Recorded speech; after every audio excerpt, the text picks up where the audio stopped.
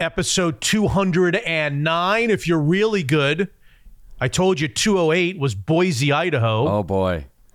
Do you know 209? If you know 209, I'm really impressed. And that's not the Stump the Band question to start the show. Salt Lake City, Utah. Oh, come on. Bozeman, Montana. Oh, come on. Stop it with Bozeman, Montana. You almost said it.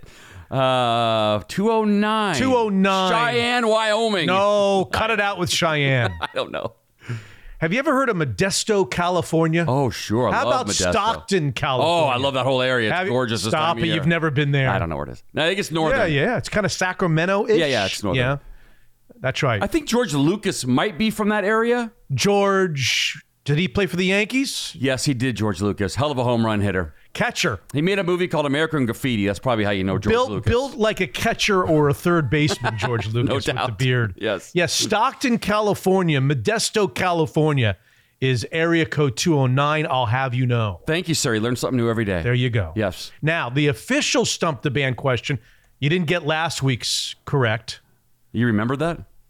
Well, it was the sub place. Jersey. Oh, Jersey Mike's. Jersey Mike's. Pissed me off. I should have got that. The fastest growing restaurant chain in America. Yeah, I could have got that. Oh, by the way, George Lucas born in Modesto, California. There you go. How about that? Area code 209. The horse shit that I know. It's so sad. Why couldn't I have been like a lawyer or a doctor and retain all this nonsense, but for something that could help me in life? Why do I know this? Is he truly from Modesto, California? He is, as a matter of fact. And he actually based... You see American Graffiti? You probably I did. saw it. Yeah. Oh, you liked it? Yeah, a long time ago. Wasn't Opie? Wasn't Opie in American Graffiti? He was. And so wasn't was Richard Gere in... No, it's the guy from Jaws we just talked about. Not Roy Scheider. Dreyfuss. No. Oh, Richard Dreyfuss. Yeah. Richard Dreyfuss, yeah. And Cindy, whatever her name is, from Laverne and Shirley. Not Laverne, but Williams. Shirley. Cindy Williams is in it. And Wolfman Jack. Yeah. Great movie. Let's go watch it. How have I done with names so far? Let's get the hell out of here and go watch it. I'm great with names from the 70s. That's right. The problem is I don't know names from the 90s. You don't know your neighbors' names is the problem. On Friday night, Hotshot Scott, I'll have you know that the beloved Seattle Mariners punched their ticket to the postseason for the first time since 2001. Did you know that? They did? Yeah, it was longest. It was the longest current drought in professional team sports. Oh boy! But now that the Mariners are off the schneid and will be playing somewhere, either here or Toronto, or Cleveland, who now is at the top? Who did they pass the baton to in team sports? Yeah, the team that's been the longest, like the Big Four. Yeah, team sports. NHL, NFL, Major League Baseball, NBA. It's funny, they showed that the Jets are now or not now, but the Jets are the ones who have been the longest in the NFL. In the NFL. I remember 2010. thinking, 2010, I was like, oh, that's quaint. I mean, 2010, shit, what would we have done for... That was last Tuesday. That's right. 2010, I feel sorry for them. Good Lord. Right. So it's probably not the Jets, I'm guessing. The Jets are the answer in the NFL, but they are not the overall now leader in terms of droughts. Oh, man. You got to give me because if it's a hockey team, I'm out. The NHL's Buffalo Sabres 2011 would be the longest NHL draft NHL drought. Yes. Currently. Okay, so it's not the NHL, it's not the NFL. That's right. That leaves Major League Baseball and the NBA. Major League Baseball and the NBA. I can't come up with who it would be. Major League Baseball, the Philadelphia Phillies apparently have not made the postseason Weren't since they just 2011. good recently? I thought they were, and maybe if I read this wrong, I stand corrected if I read this wrong. I mean, they had a hell of a team, but I feel like it was 2 years ago. Right. Ryan Howard. Right. Wait, who was the pitcher that passed away in the plane? Like, remember him? He was really good. Oh, Roy Halladay. Like, they had a hell of a staff at one point. They had Cole Hamill. Yeah, right. What's wrong? I mean, maybe I'm wrong about that. No, you're probably right. But again, it's like 10 years ago. Which brings us to the NBA, which boasts the team with the longest current drought now that the Mariners are off the schneid. Your Spurs. Sacramento Kings. Wow. 2006. Would you like to know the starting lineup of the 2006 Sacramento Kings? Now the team with the longest playoff drought in team sports. Did it have Jason Bibby? Was Bibby on there?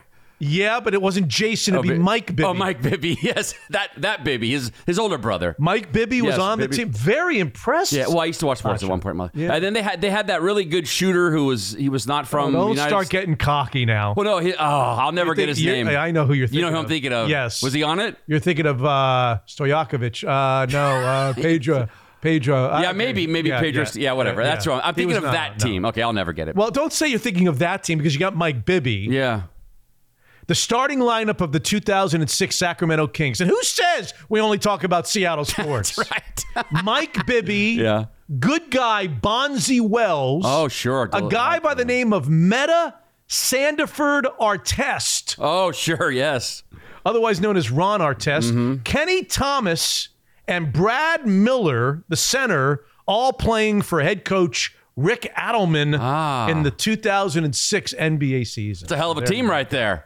Hell of a team. Don't tell me that you didn't learn something on episode Modesto, episode George Lucas. I always do, yes. Episode Stockton, California. I think George Lucas wrote that movie about his childhood, like a high school. Like, it was a big thing to go cruising down the boulevard, that whole thing. Why is it that every time I go to sports, you bring it back to George Lucas and his life? I'm not even a huge Star Wars fan. In fact, I went to a trivia contest this weekend. I'll tell you what, I'll just give you the floor. Why don't you just continue to talk? I could filibuster Let's get George Lucas out of the way, so we can say that Mitch Unfiltered is available on all major podcast platforms.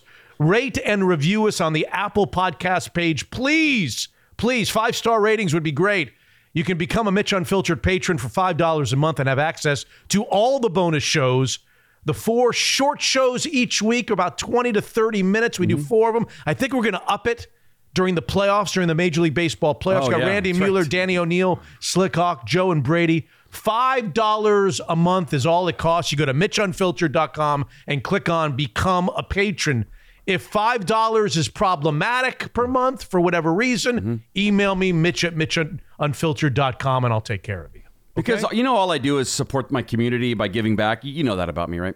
So over the weekend, I went to a fundraiser for Mount Si High School cheerleading. Oh, you did? Because I love to give back. Well, that's a Bill Sanders thing. Oh, I saw Bill Sanders. You did? Oh, we just shared a bike together. I think he's got a daughter on the cheer team. Oh, he sure does. I think he sent out an email with her picture. Oh, he did? Yeah, to me, yes. Oh, so asking for money or something? Yeah, asking for something. I'm not sure exactly what he was asking. I gave my time and a little bit of money, of course. Anyway, so I saw little Jimmy, Kenny B. We all hung out. But there was a trivia question. Jimmy, did you have to go there? Well, yeah, he knows. Wink? Did he wink at you a couple times? Nonstop, yes. Yeah. I think that's his tell when you play cards with him too. Poker. He claims it's not, but I think it's a tell.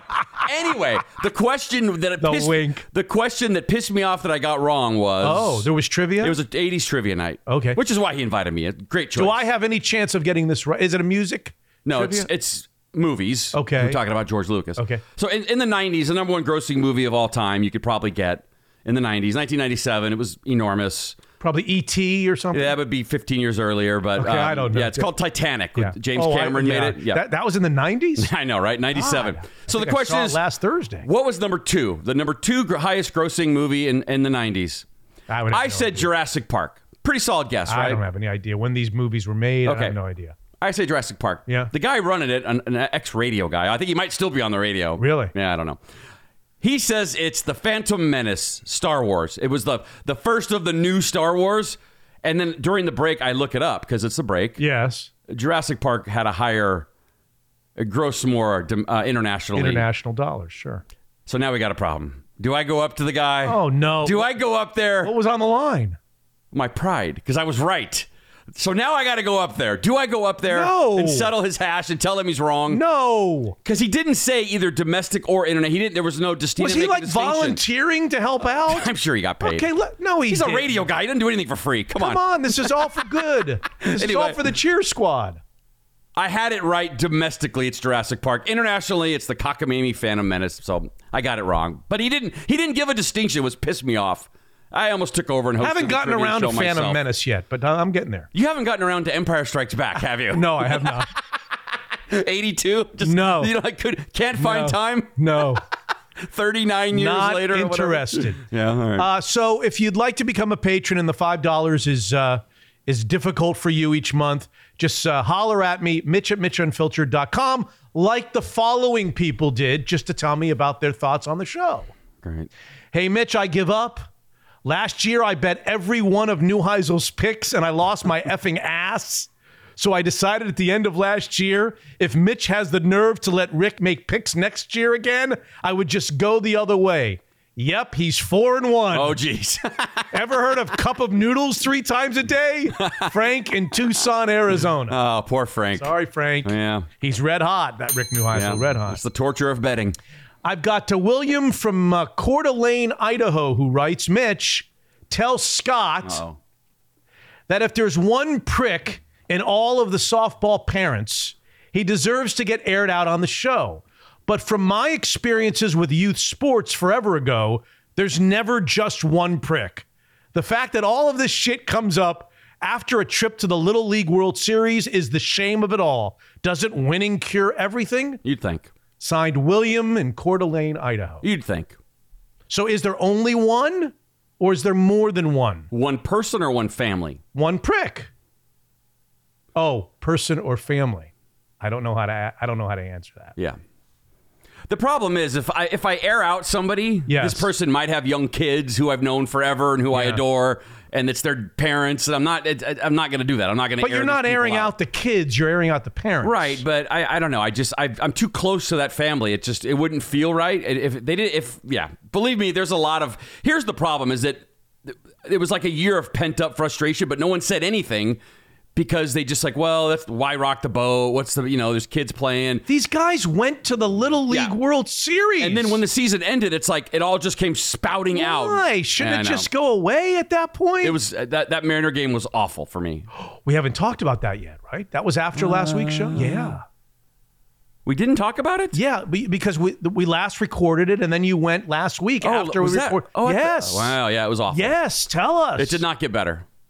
It was bad. So who threw out the first pitch? How did they decide who was going to throw out the first pitch? So the commissioner of Issaquah Little League Baseball intervened. I remember I told you, he put all the names in like this computer-generated Wheel of Fortune thing, and it spun around, and he videotaped it so we could all see it. So obviously, the youngest kid on the team is the one that got to throw it out, which made me laugh. There was only one 5th grader on the team, and she got picked. So that's good for her. No, it was cool. It was really cool. And then everybody went out on the field. Yeah, and then the starting shortstop got to be the catcher. So Bonnie Lake's out there with Issaquah. And then they throw at the same time. And I see. But so baseball, Little League, softball, Little League, everybody's throwing out the first pitch. Yeah. And parents are invited to be in a suite? That's correct. Yeah. Only one of those teams on the field went to the World Series, though. I feel like we kind of should have had our own night. But anyway, moving on. I thought the other two, they did go did they go to the World Series? Yes. Okay. What are you talking about? Anyway, so the parents had a suite, and one of the families chose not to come really visit at all. Because they just were not happy with the other 12 families. So they stayed away and got seats down below. They didn't go into the suite. Yeah, they came up later on, I think, or maybe at first. But how about the kid? The kid was hanging out, having a good time. The kid was in the suite. I think for a lot of it, and then maybe the parents that are not happy with the rest of everybody passed. Well, that sounds like a perfect night then. So why was it uncomfortable? If the parents that were the issue were not in the suite and everybody else was in the suite, why was it not a good... It sounds like the perfect remedy. So before they excused themselves from a difficult situation. Before the first pitch, everybody went down to the field, like right behind the, to watch your kid. Right. And so one of the people my wife tried to go talk to and completely got shunned, which made my wife cry, who probably cried 2 or 3 times that night. I mean, completely just like shunned her. Just like, nope, we're not talking. Get away from me. Actually moved a seat over. It was bad. It was just bad. I wasn't there, but I heard about some stuff that was said underneath the stadium before they came out between 2 coaches. Get the F away from me was one of them. That kind of stuff. So it was just a weird, uncomfortable, friendships have been ruined night. I thought maybe everyone would just... Jesus! I thought everyone would just hold it together. This is better than the World Series itself. I'm going to write a book. The parents of, what do they call it? The wives of Beverly Hills? Housewives of Issaquah, Washington. I mean, it's like... This is like the parents of Little League World Series kids. It's insane. And it's sad. It's really sad because there's kids involved. And like I said, the family, I know their kids forever. And it's awful. It's just the whole thing really, really sucks. And honestly, like I think it's affecting Piper. She had a softball tournament like after that happened. Just didn't seem into it. Just didn't seem, it's taking the fun out of the game a little bit. I think she's soured on softball a bit. So you're saying that the kids are now acutely aware of everything that's going on. Yeah, I thought you could insulate the kids. Not when they all have phones and they're all around. They're all 13, 12. I mean, That's they're not stupid. Yeah, they hear stuff. They see stuff. Stuff gets set out and, I can't believe it got to this. I can't believe it got to this. Wow. Like, I thought I would show up at the game and it would just be cordial, weird, little handshakes, whatever. Just fake it the whole time. Fake it till you make it. And then we kind of just go our separate ways. And nope, it was ugly. It was just like, it was bad. It was just bad.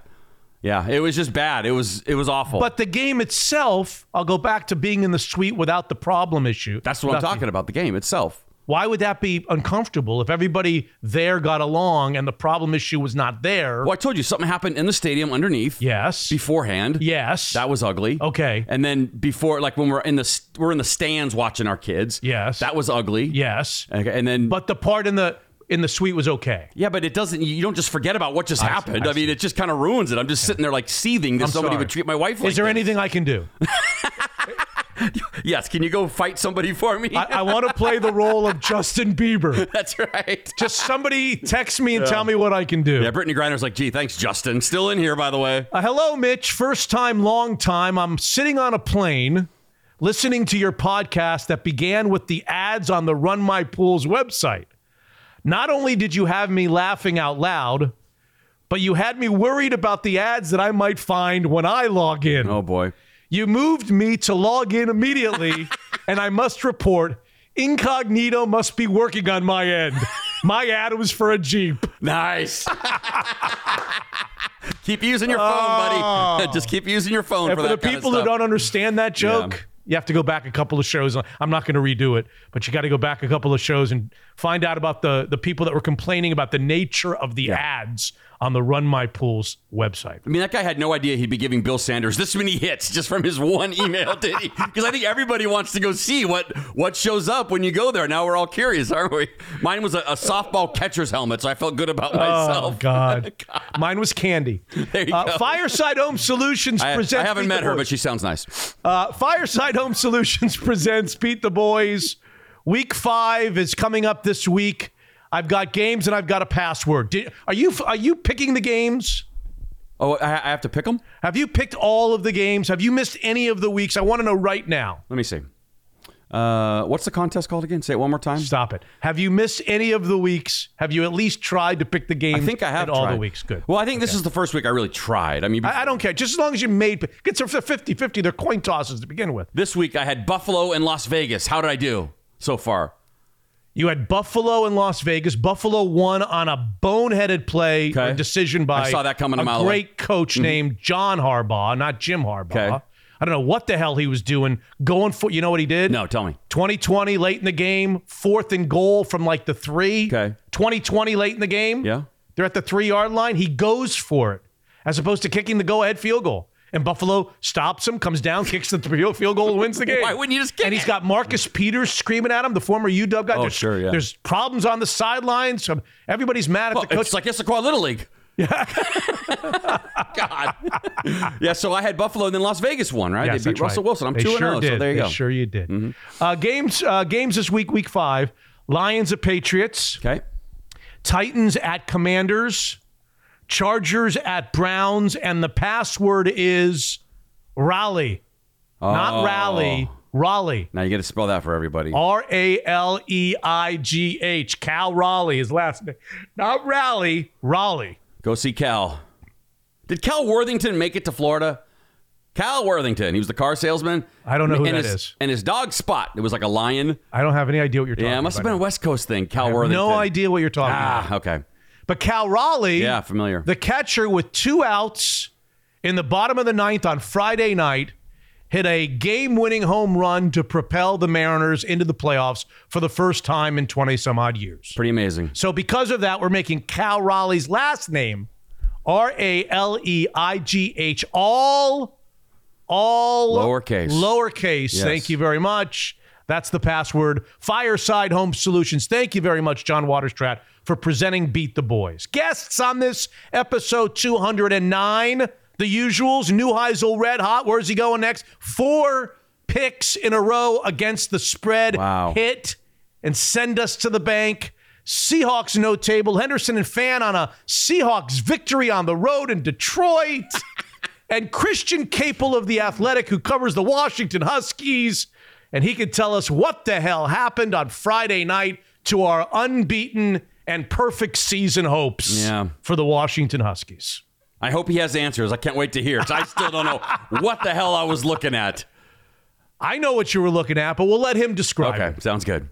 Hot Shot episode 209 doesn't happen without our partners like Daniel's Broiler, locally owned by the Schwartz family, which has been an amazing pillar of the Northwest for all these years. 4 locations, Leschi, downtown at the Hyatt, South Lake Union, atop the world at Bellevue Place. There's simply no better place to celebrate special occasions than Daniel's Broiler, a world-class steakhouse.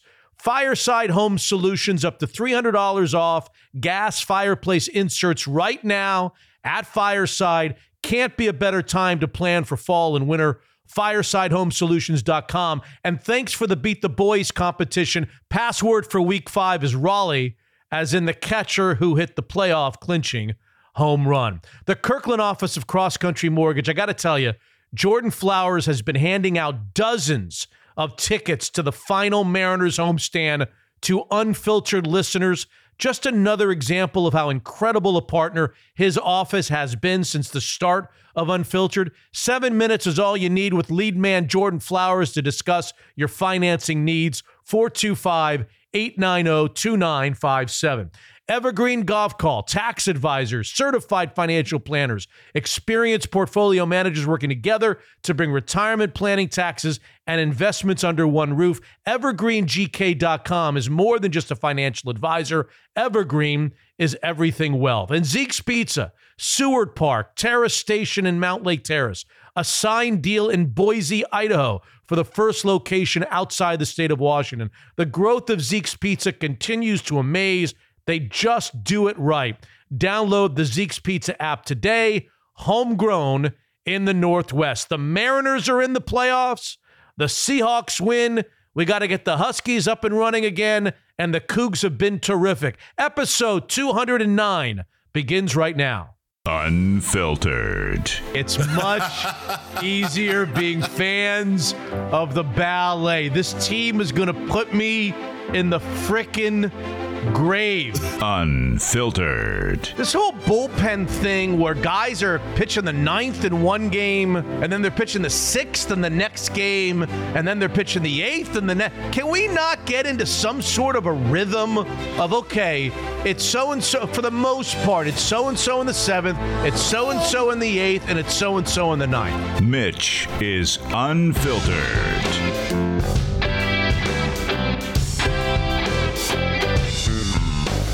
Episode Modesto, California. Episode George Lucas. Episode 209 is now officially underway. American Graffiti is a great movie. You should go back and watch. Are we back to George Lucas? You should go watch it again, though. It's really good. Let's. There's a good trivia question about who the woman is in the Thunderbird that he's trying to chase and get a hold of. Oh, I don't even. I haven't seen the movie in like 40 years. It surprisingly holds up. It's good. It's an old movie. Yeah, it's like 73, I think. Yeah. And then he goes and Wolfman Jack's playing on everyone's car the whole night. Yeah. Because that's all you listen to. Do you think anybody knows who Wolfman Jack is in our audience? Our audience? I've been to some of your appearances on the show. Yes, our audience knows, all right? What are you trying to say? Now, it's a good movie, but everyone's listening to Wolf. And then he goes and finds the radio station, and he talks to Wolfman Jack. But he's like, but he convinces him he's not Wolfman Jack. He's like, no, he comes in later. That's not really him. Yeah. And then he walks out, and he turns around, and he sees him going, hey, he's like, oh, I got tricked. It really wasn't. Anyway, great movie, man. You should go back and watch it. I haven't seen it in forever. It's great. It's really good. Okay. Yes. All right. Okay. Sorry to throw you off, but that's kind of what I do. Well, we could start with the crazy weekend, which was nuts in Pacific Northwest sports. Yeah. Or I could just ask you if you've seen Bowie, the Kraken mascot. Do you know that the Kraken unveiled their mascot over the weekend? I saw something about it on Twitter. Bowie. Yeah. He's a... I forgot to check. He's a troll. Oh, really? He's the nephew of the troll, the Fremont Bridge troll. Oh. You know the Fremont Bridge troll? Of course. This is familiar. The nephew. The nephew is little old Bowie. Bowie. I got to look him up. Spelled B-U-O-Y, like a buoy in the water. Yeah. Isn't that what it is? A buoy that kind of floats in the water? Yep. The new Kraken mascot. I thought you'd have an opinion. I guess you don't. Oh, I see him now. Bowie, the Kraken mascot. Bowie the troll, yes. Kind of cute. He's got an earring. It's like an anchor. It's an anchor, yeah. An anchor gold earring. Wait, do we know it's a he? Do we know if it's a boy or girl? Do we not? Do we care? Do we not know? Bowie. Bowie, the Kraken mascot. Okay. How do you feel about Bowie? I don't really care about Bowie. You brought him up.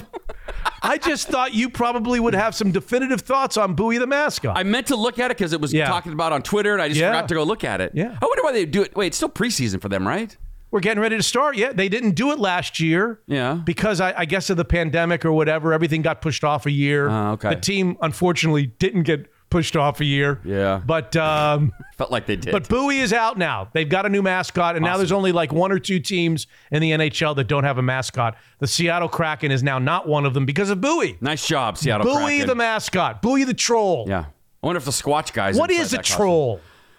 Didn't trolls used to control bridges, like who could pass by them? Remember the 3 billy goats, Gruff or whatever? And there was a troll that lived under the bridge, and he decided if you got to pass or not. I think it's a fictitious kind of deep sea character or something. Oh, I didn't know it had to do with water. No? Troll. I think you're right, though. I think it might have to be a spinoff on the Fremont troll. I think if they're calling him Bowie, yeah, that's obviously, and it's the Kraken who kind of live in the water. Not I would think that a troll has something to do with water. I think more bridges. Maybe we should know this before we started recording episode. What would make this different than any other episode?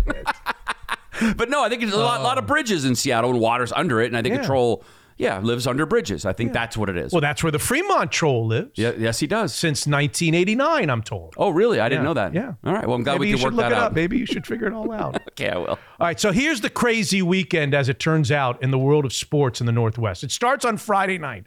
So I don't know where you were on Friday night. Friday night, I can tell you it was brilliant. I was having dinner with my wife because my daughter was at the football game, the high school football game. Yeah. It's her and I got the Huskies on one TV. Yes. I got the Mariners on the right. Yes. Delicious coho food in front of me. Maybe a drink or two. Yeah. Great Friday night. Highest of all hopes. Yeah. My wife does not like it when I'm looking up at TVs at dinner with her. Yeah, mine doesn't either, but she just expects it. She doesn't. In fact, when we go to a place that might have TVs, she quickly takes the chair that would be looking at the TVs. Pretty smart, actually. So you had the two things going on simultaneously. You had just the utter disappointment of the Washington UCLA game. Yeah.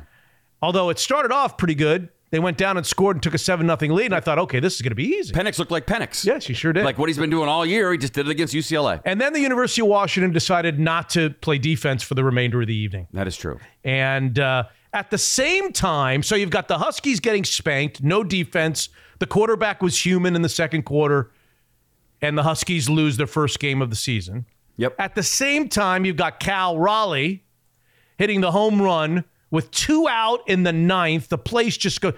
You could just, if you opened your windows, you could hear like Seattle shaking. Mm-hmm. The whole town was shaking. It was a buzz over the way that. Which is interesting to me because the truth of the matter is, we already knew they were going to the postseason. It was either going to be that night, or it was going to be an Orioles loss, or it was going to be the next night, or whatever. Yeah. But the region is so thirsty for a Mariners baseball team in the postseason that they celebrated like this was a do-or-die situation. The celebration was almost like, if Raleigh doesn't come through there, we're out. Are you suggesting that the celebration might have been a little excessive? No. In fact, I loved all of the celebration. Okay. I watched it all. I'm just saying that it reminded me of kind of a do-or-die Game 7 situation or Game 5 situation where you need to win or you're out. And I'm not a grumpy old man here, but I feel like the celebration was a little too much. Oh, is that what you're at? Oh, you asked me that because you think it was. Well, I wondered if you'd agreed with me or not. It just felt like they won the World Series. The champagne, Kelnick's beer bonging in the background. Like, holy shit. Like, I mean, again, I'm not crapping on what they accomplished. It's awesome. But wow. Like, no. What are they going to do if they win the World Series? No. You can't celebrate more than they did. Let's put it this way. I did not think that it was excessive. Okay. I enjoyed every minute of it. But if I did think it was excessive, it wouldn't be because of what you're saying. Okay. I'd have a different set of reasons for finding it to be excessive. Okay. I happen to think that home field advantage, I know a lot of people say, Mitch, home field advantage in baseball, it's not like football, it's not one game, whatever. Home field advantage is not that big a deal in baseball. I happen to think in this case, with the Mariners, and maybe just because I would love to go to a playoff game. Yeah. I feel like home field advantage is very important for some reason. I just do. Yeah, well, sure. Yeah, I mean, you're still playing for it. And so you would ask me if I found it excessive, it would have been because the next day after the celebration where they're playing games that are going to determine whether they get home field, 5 of their regulars are out of the lineup on Saturday because, who knows why, giving them rest, the celebration the night before, whatever. An argument could be made that Saturday's game was more important than Friday's game. Right. We knew if you knew they were getting in the playoffs, we just didn't know whether they were going to have home field. Now, as it turns out, they win on Saturday with half of their lineup, half of their regulars, which is awesome. So they stay in position to get home field. Mm-hmm. It was Sunday that was the big stick in the eye, poke in the eye. You're kind of describing how I felt, though. It's like we still got work to do here. Like this is cool that you made it. The drought's over, but we still got work to do. We're still fighting for stuff. Yeah, it felt a little too much for me. And again, it feels like I'm crapping on the Mariners. It really does feel that. I'm really not trying to, but it's like, hey, we're still fighting for stuff here. Like, I don't know. I don't know if we needed champagne and the whole thing. It's like they just like the Lakers and just won the NBA championship in the locker room. I don't know. To me, it just felt like, aren't we still working at something, or are we just done and we're happy to be in and happy to be there? I don't see it that way. I think the champagne was due. Okay. I think the celebration was due. I think, though, at some point, maybe an hour or 90 minutes after the celebration, everything stops. You take the goggles off, you put the champagne away, and the manager says, okay, do we want to play at home? Right. If we want to play at home, everybody go home. Yep, don't go to the bars. Yep. Don't go be celebrating. If you want to play at home, we got a lot of work to do. That's right. We got to catch the Blue Jays to play at home. That's right. I would say that would have been moderately appropriate if you feel. But it was almost as if we're in the playoffs. We don't even give a shit whether we're home or not. It did feel and that I got to tell you, when I watched Sunday's game, and Saturday's game, just the way the announcers were announcing, just the way the game was going, I didn't feel like it felt like I was sitting in my chair like, we need this game. They just seemed flat both on Saturday and on Sunday, like they don't really care whether and I'm not saying they do or they don't. I'm sure they'd rather play home games. Right. I didn't feel any kind of sense of urgency on Saturday or Sunday from the announcers down to the players that, oh my God, if we lose this game and Toronto wins, home field is pretty much out the window. Yeah. So I guess I get wrapped up. I get caught up in all of that. Yeah, me too. I mean, a little bit more than everybody else. I'm like, hey, I don't want to be happy to be there. Like, we could still try to catch Toronto. Like, celebrate, but we got work to do here, guys. Let's go. Yeah, I think that Scott Service was approaching it like, no, we're not happy just to be here. We got a lot more work to do. But I don't think in the top of his mind was we got to host these games. I just think he thinks we'll just go on the road and we'll beat whoever we beat. And maybe they will. And maybe they will, yeah. And maybe they will. Mm-hmm. Maybe they will. In the meantime, a Seattle Seahawks team that's underdogs, that just lost to the Falcons at home, they go on the road. Now, I think we got to make sure we understand one another. The Detroit Lions had some guys out, some really important players out. They lost their starting wide receiver, their starting running back. There were some guys out. They were hurt. But the Seahawks go out there, and again, Geno Smith throws for over 300 yards. Looks like Russell Wilson on his best day, not on Sunday or this whole season with the Broncos. And the Seahawks just light up the scoreboard. Now, they can't stop anybody. They still just absolutely stink on defense. Crazy Jamal Williams is their backup, right? He didn't look like a backup, did he? Yeah, he looked good. He looked good. Against the Seahawks defense, when he looked good. Stiff-armed Josh Jones. Was it Josh Jones? Stiff-armed like a little kid right to the turf. Incredible day on Sunday for the Seahawks. And I'm sitting there. Now, here's the flip side of me looking at the Mariners going, I want home field. I want this game. I'm sitting watching the Seahawks like, do I want this game? Yeah. Do I want them to win? I can't. I'm all confused. I'm all befuddled when it comes to my Seahawks fandom now. Because I don't know whether I should be rooting for them to win. I kind of want them to win. It's natural to root for them to win. Yeah. But every time they win, they hurt their draft choice. But do they have a 7 in a row in them, though? 7 wins in a row. Like, are they that good? Like, no. But that's what you're wondering because Geno looks good. I mean, the defense didn't look good. No. They don't have like a 6 or 7 win streak. No, I'm not wondering that at all. Not even a little bit. If I felt like there was any kind of even distant chance that the Mariners are good, that the Seahawks are good enough to make a run at the postseason, then I wouldn't be having this conversation with you right now. Okay. In my mind, the question is 7-10 or 6-11. Right. 8-9 or 7-10. Yeah. And because of that, I find myself just mixed up as I'm watching the Seattle Seahawks play. Even though the natural fan in me loved watching Geno Smith again throw the ball all over the field. Penny running the ball all over the field. I mean, they looked offensively like a juggernaut. Now, I'm still not sure that they were playing a very good defense in Detroit, and I did watch Detroit push the Seahawks defense all over the field as well. But Sure did.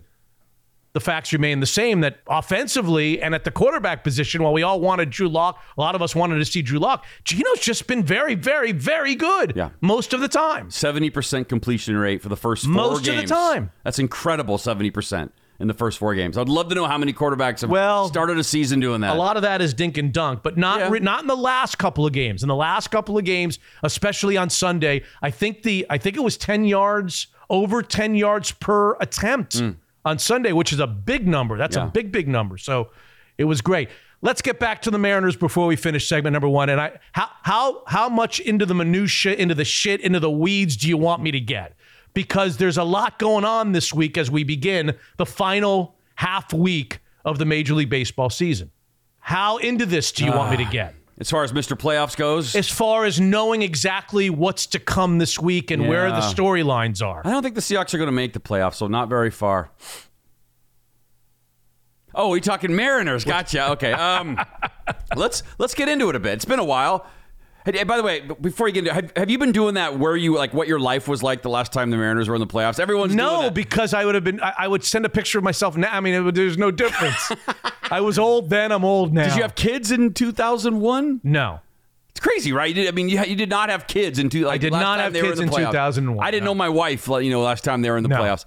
And then Piper's coach today said it took longer from 2001 to now to make the playoffs than it did from the inception of the franchise until they made the playoffs. That one kind of blew my mind.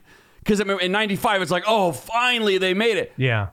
That was a lot sooner than this one. See, that whole shtick is a lot more interesting when you're like 35 years old right now. Yeah. So you're 35 now and you were 14. Yeah. And you show the picture of yourself when they last made the playoffs. I think for guys like me that are 90, what's the difference between 90 and 70? That's true, I guess, yeah. All right, fine. I don't really know if there's that huge of that big of a difference. Yeah. But it was like another lifetime ago, though. I mean, it's just crazy how long ago it was. Yeah, exciting. Well, let's get into it because it's been so long. I don't know. Okay. I don't know what the hell's going on. All right. As of the time that we record this, which is Sunday night after all the games have been played, the Mariners have 4 games to go. You know that. Mm-hmm. They play Monday, Tuesday, doubleheader on Tuesday, and Wednesday. Yep. 4 games. They currently sit as the number 2 seed. And I only talk loss columns. At this stage of the game, win column doesn't mean anything. Loss columns. They are 2 games now as a result of Sunday's results, where they lost and the Blue Jays won on Sunday. Thanks, Red Sox. They are 2 games behind in the loss column, Toronto for the number 1 wild card, which is the wild card that gets the home field. Right. And they are 2 games in the loss column ahead of Tampa for the 3rd spot. Those 2 teams have 3 games to play, Monday, Tuesday, Wednesday. The Mariners have 4, Monday, Tuesday, right, Wednesday. Okay, so making up a game against the Detroit Tigers. So how do the Mariners end up with the home field? And you recall, I guess I got to repeat this. A lot of people may not know this. The first round of the playoffs is a best of 3 where one team gets all of the home games. It's not Crazy. Back and forth like normal. Yeah. You either get all of the home games or you get none of the home games. So weird. Okay, yeah. Okay. How does Seattle now, they're up against it as a result of Sunday's results, how do they get that wild card 1? How do they catch the Blue Jays and then have the home field against the number 2 wild card in the first round of the playoffs? There are 2 ways, okay, essentially. Toronto plays in Baltimore. We've now become Baltimore fans. Before we hate it, we wanted Baltimore to lose to get into the playoffs. Now that they're out, we become Baltimore. Toronto plays in Baltimore. Okay. Toronto loses all 3 in Baltimore. Okay. And you win 3 of the 4 against the Tigers. you end up in a tie and you win the tiebreaker, you get the home field, your wild card 1, their wild card 2. What did I just say? The Blue Jays must get swept by the Orioles in Baltimore, and you must win 3 out of 4. Right. So your next question is, oh my God, are they really going to get swept in Baltimore because they're playing so well? Doesn't sound likely. All right. They can lose 2 of 3. Oh, good. But you got to win all 4. Oh, boy. Those are the 2 ways. Okay. So either the Blue Jays lose all 3 and you win 3 of 4, or the Blue Jays lose 2 of 3 and you win 3 of 4. Right. And you end up in a tie and you own the tiebreaker based on head-to-head. Gotcha. Okay? Okay. We can talk a little bit about, if you'd like, how Seattle could drop to wild card 3. It's been a big conversation the last many weeks, whether you'd rather wild card 3 or I think I started the conversation. I'd like to think that I started the conversation, Mr. Playoffs, because I stated that you might like to be on the opposite side of Houston because remember, if you're the 3 seed, you play in Cleveland the first round, but then you play the Yankees if you get through Cleveland.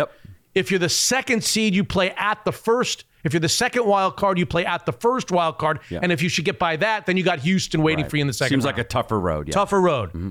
And in those days, when we were having that conversation, Cleveland, the Mariners were handling Cleveland, and Cleveland was in a little bit of disarray. They were trying to hold on. And it just felt like the Cleveland matchup might not be that bad in the first round. As long as we're going on the road somewhere, why not go to Cleveland instead of Tampa or Toronto and then be able to avoid Houston if we get through Cleveland in the first round? Does that make sense? Totally. Okay. Okay. So there's still a route to end up wild card number 3, but there's now an argument to be made that maybe wild card 3 is not as good as wild card 2. Oh, boy. Because Cleveland, a couple things about Cleveland, and I'm throwing you the bell. You ring the bell when you get confused. Here, I'm throwing you the bell. Okay. Catch the bell. And you ring the bell. Just ring the bell if I get too far. You're already confused. Oh, sorry. Ask the question. Okay, go ahead. You're just testing the bell. I'm testing it. Cleveland A is now playing much better. Right. They're kind of much better. They've gotten hot. Yeah. They swept Chicago to win their division. They're feeling good. They're playing better. Mm-hmm. That's the first thing. The second thing is Cleveland this week has nothing to play for. They are set to be the worst of the 3 division winners. Yeah. They can't be worse. They can't be better. They're locked in at that seed, which means they can go about their business this week, getting themselves perfectly set up for the 3-game series that they're going to host in terms of pitching. Right. They'll have 1, 2, and 3 ready when the playoffs start. And they'll have them rested and ready to go and in the order that they want them. So now ask me, all right, isn't that the case about Toronto? Isn't that the case about Tampa? Well, Tampa's 3rd.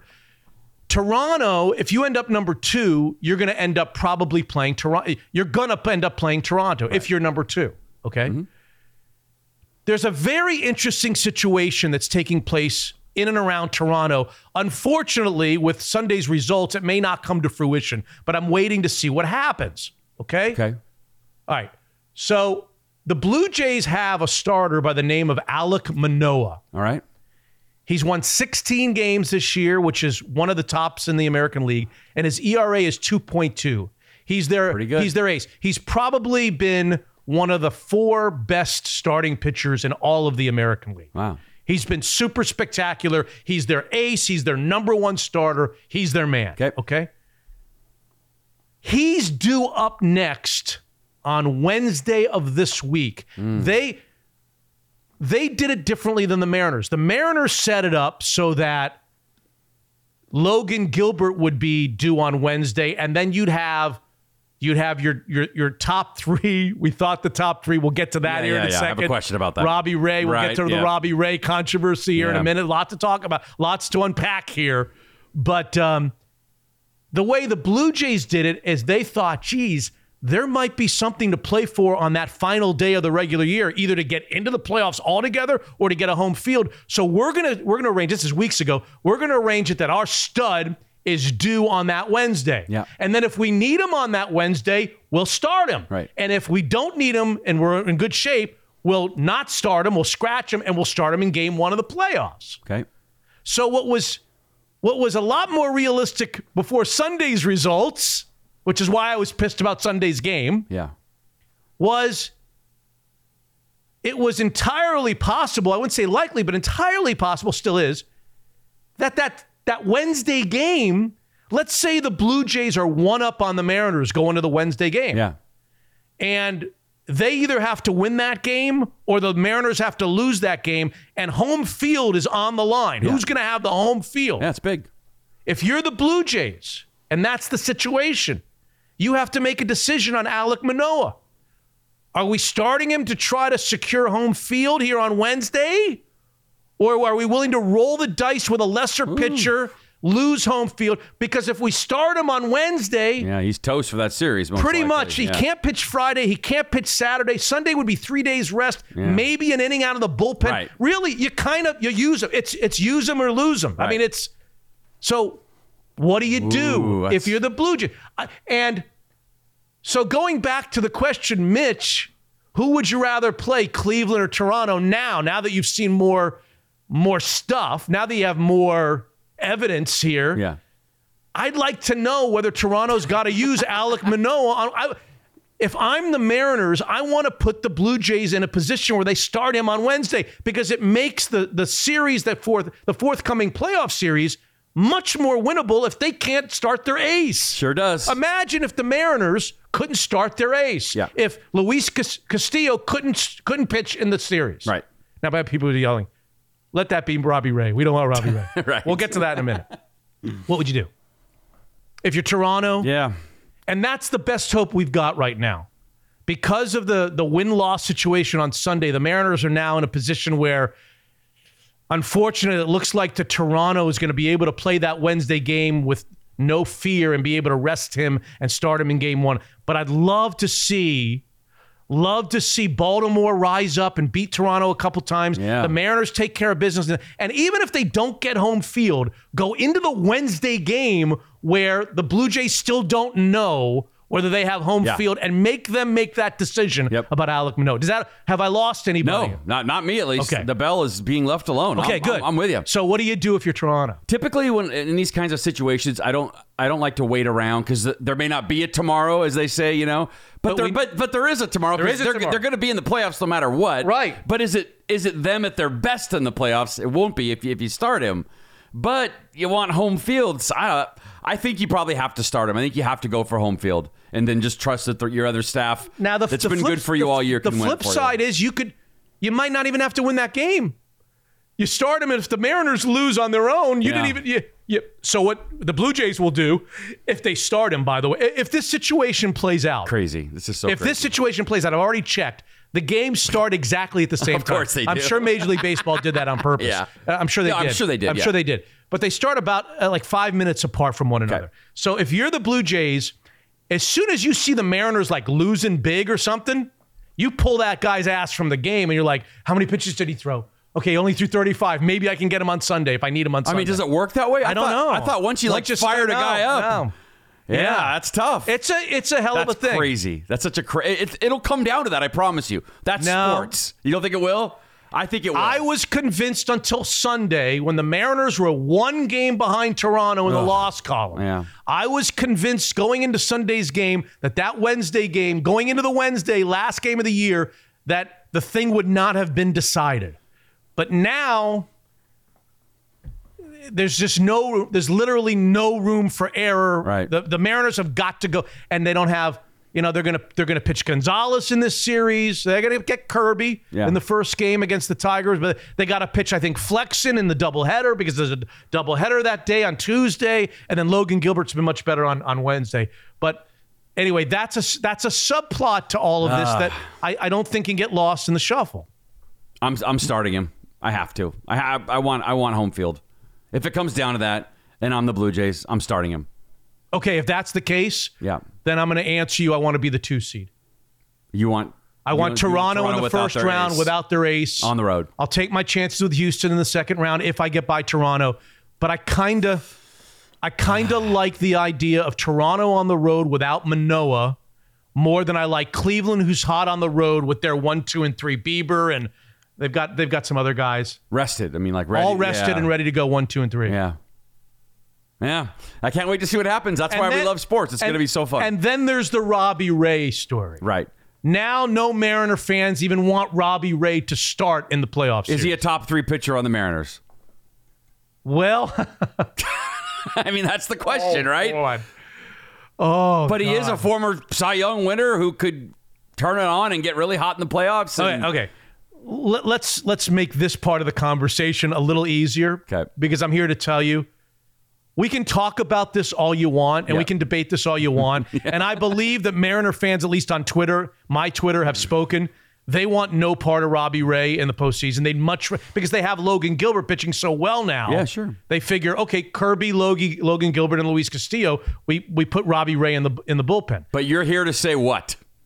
The first thing I'm here to say is I believe this conversation is fun. Yeah. It's a little annoying. Mm-hmm. It's a little irritating that we have to have this conversation. Yep. But I believe it's all for naught because I don't think there's any question that Robbie Ray is starting game 2. I think there's just no way Scott Service is not starting.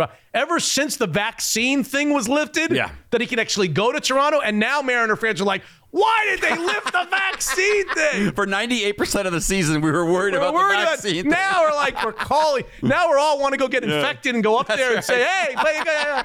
And by the way, you didn't go out and spend all that money to sit his ass on the bench during the playoffs. Maybe not. That's a part of the conversation. I'm telling you, Robbie Ray is starting game 2 of the first round of the playoffs, either in Cleveland or Toronto, wherever they play, or Seattle, wherever they play. So we can have this debate about whether he should be or not. I would bet every dollar I have that there's no way Service is taking him out of the rotation. No way. No way he's doing it. No way. You can't. And I don't know that Jerry would allow Scott Service to do it. Jerry's going to say, I just went out and spent $120 some odd million, and he's not good enough to be one of our 3 starters. Forget the first game. He should be our ace. He should be our number 1 starter. Right. No. Scott, you're going to use that guy. Yeah. We're going to use that guy. I think he is. Now, remember, I got in trouble a few months ago with Slick Hawk and Danny and a lot of the people that are listeners and that are Mariners fans that I was too critical of Robbie Ray. Mm-hmm. And so I made a pledge that I'm going to lay off. Everybody's like, Mitch, you're so hard on him. What do you want from him? Most of his starts are great, yada, yada, yada. But he's struggling down the stretch. He's kind of on empty going to the finish line. Yep. So I'm removing myself from the conversation because I was admonished. Is admonished the right word? Yeah, I think that's right. For being too hard. I'm not going to do it. I'm not doing it. I'll let you decide. You decide. You want Logan and look, Logan Gilbert is due to pitch the Wednesday, the final day of the regular season. You could pull him, but at this point, if the game means anything for home field for you, just like Toronto, you don't have much. You don't have much choice because Castillo's done, Robbie Ray's done, Kirby's done, Gonzalez is done. Flexen is probably done. There's really not much available. He's got to pitch. He's on my now.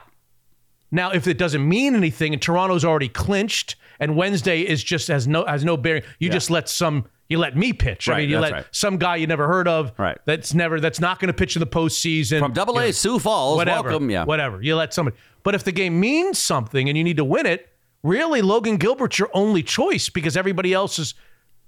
Because Castillo pitches Saturday, so Sunday, Monday, Tuesday. That would only be 3 days rest. You're not pitching him. And you want to pitch him in the playoffs. Ray is done. Kirby pitches on Monday, so he's not available on Wednesday. Yeah. Logan, Marco Gonzalez will pitch in one of the 2 doubleheader games on Tuesday. He's not available. You really don't have much of a choice if you've got to win the game. Yeah. In fact, you don't have a choice unless you want to go to the bullpen and start pitching starters by bullpen starters anyway. So I asked you at the beginning if how much. I mean, we could have just done surface, or we can get in the minutia of all this. There's a lot of shit going on. It's fun though. I love the little side. There's a lot of stuff going on. The Toronto thing is really including a lot of unrest amongst Mariners fans. And let me tell you something.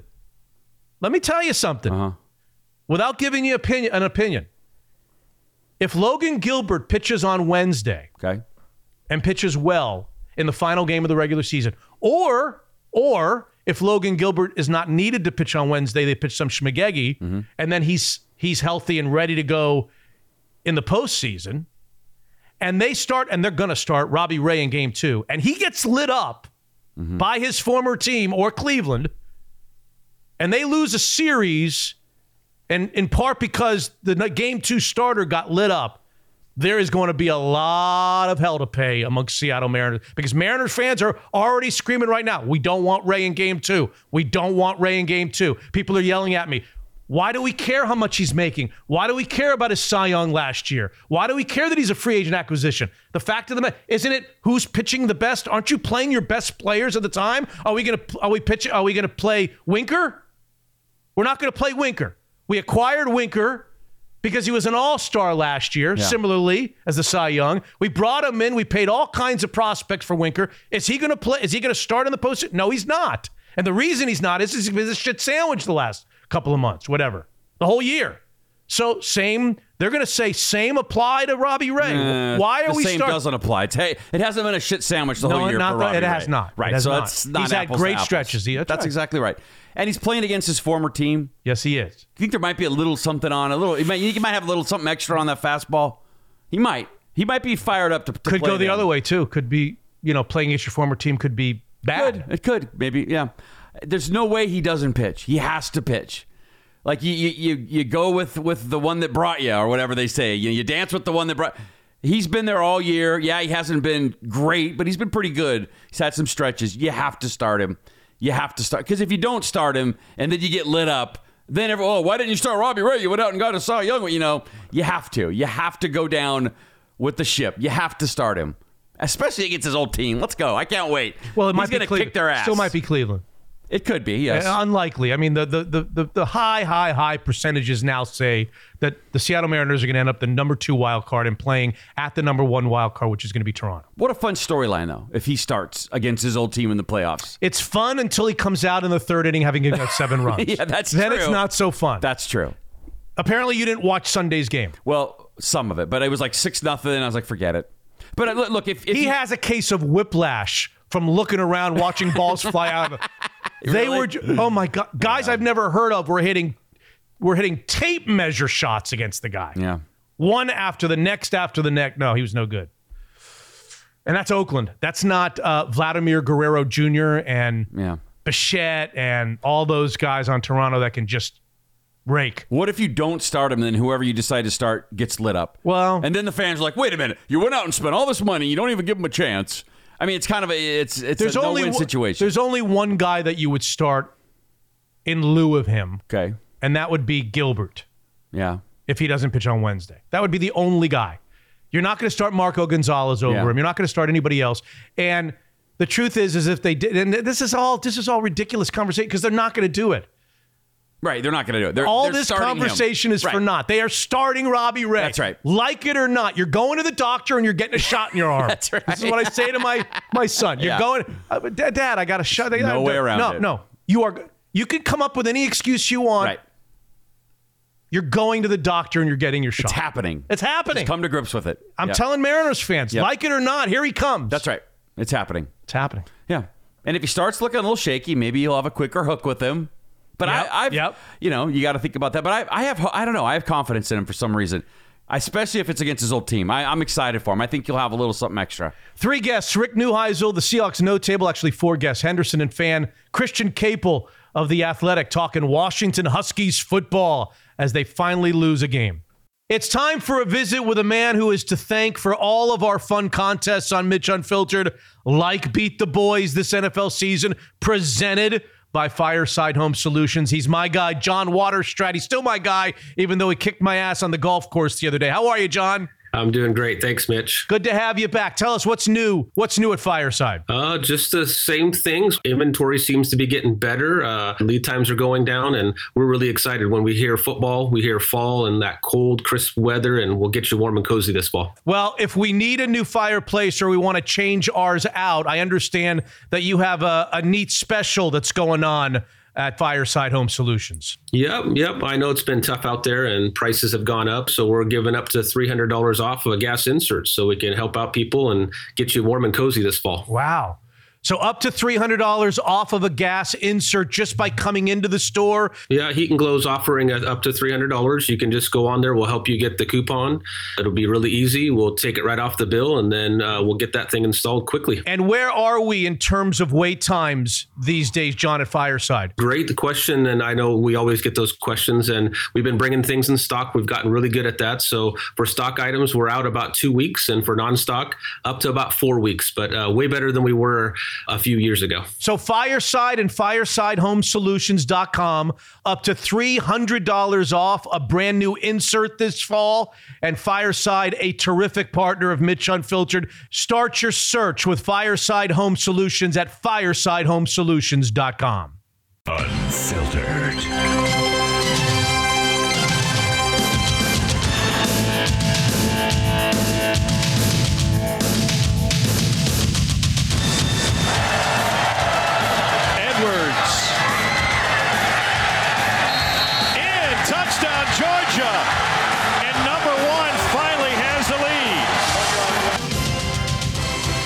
Taco Time Northwest and Mitch Unfiltered fans everywhere are nervous. We're very nervous now that Rick Neuheisel is red hot picking games on Unfiltered. We are all worried, he's got a 4-up, that after Neuheisel returns to his roots as the new head coach of Colorado, that he will withdraw from Unfiltered. Or is he going to Wisconsin? Is he Wisconsin? Is he Madison bound? We're going to get an exclusive right now on Mitch Unfiltered. Are you going back to Boulder? I am happy to be unfiltered. I'm happy to be doing some work with the great Mitch Levy. How about that?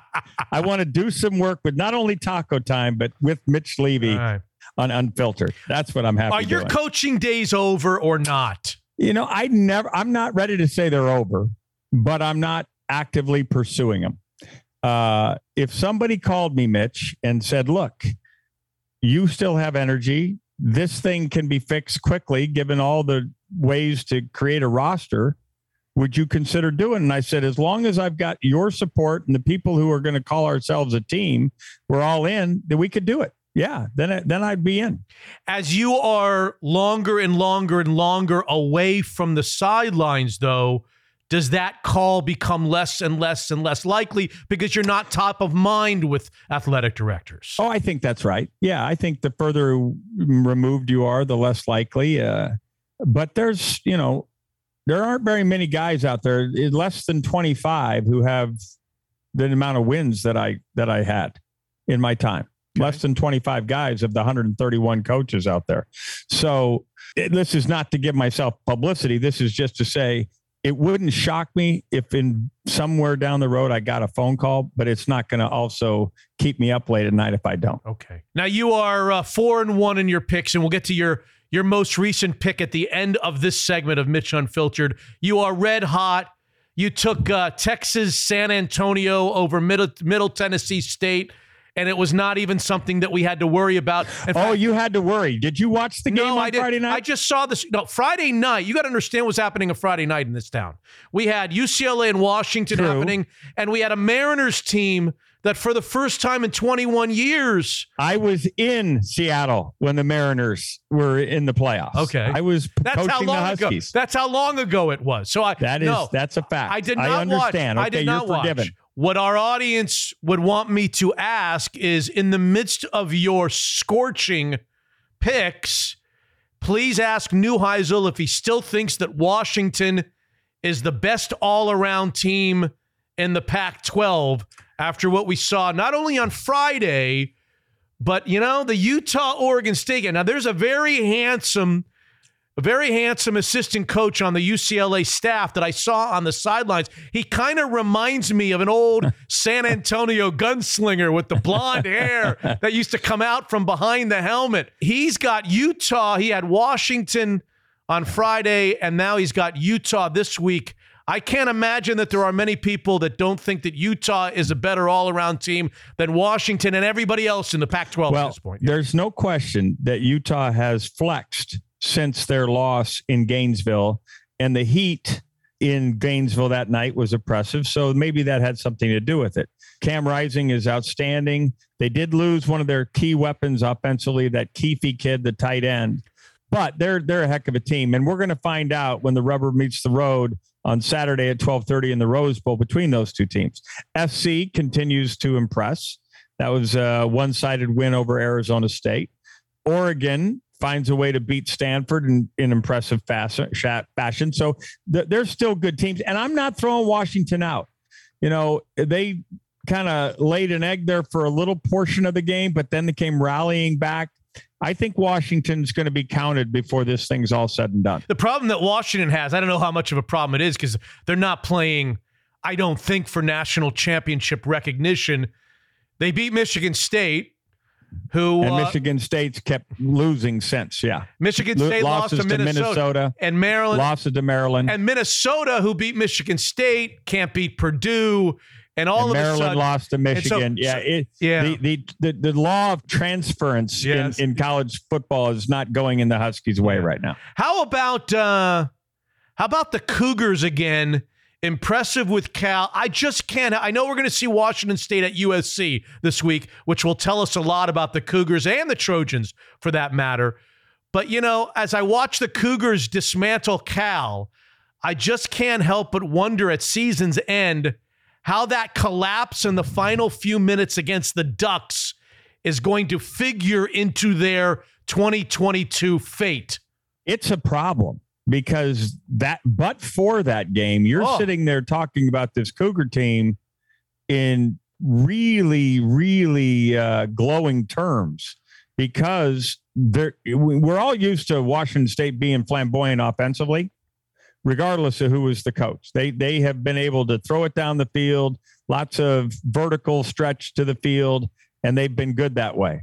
And Cam Ward looks like another in that lineage. But defensively, they are really, really good this year. And they proved that again this last week against Cal, a team that had a running back go for over 270 yards against Arizona the week previous. Right.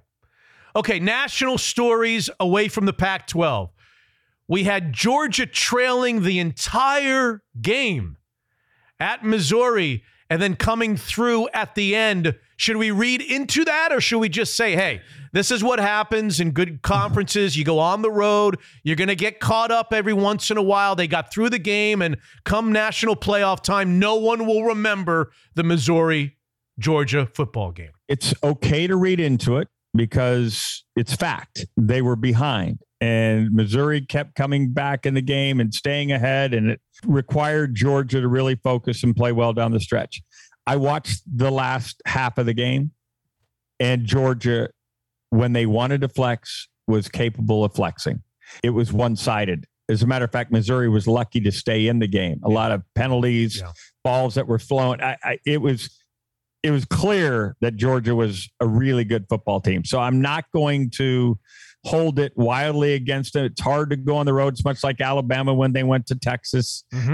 Look, you're going to get challenged. There's going to be some magic. The crowd's going to get into it, but they rallied and looked like a national championship contender. How are we about Bryce Young's throwing shoulder? That's an issue. And it was an injury that I sustained as a player, where you land and your throwing arm goes, in such a way that it's flexes. It's called a shoulder separation. That'd be my guess. Obviously, I'm not a doctor.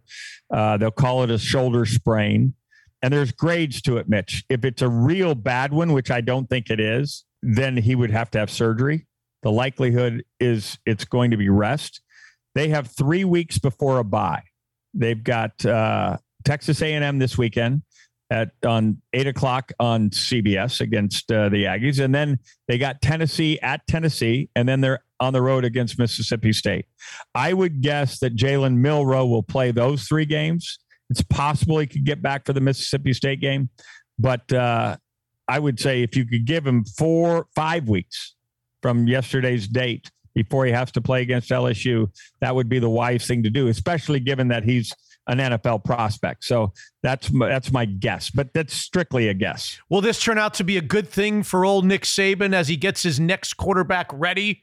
There's got to be a a year after. There's got to be a quarterback after Bryce Young goes to the NFL, right? Yeah, and a lot of people wondered if that wouldn't be a transfer quarterback next year. So this is a great opportunity for Jalen Milroe to not only prove that they don't need a transfer, but it'll be interesting if Bill O'Brien really kind of tweaks the offense towards Jalen Milroe's skill set. He's much more Lamar Jackson than he is Bryce Young as a drop back player.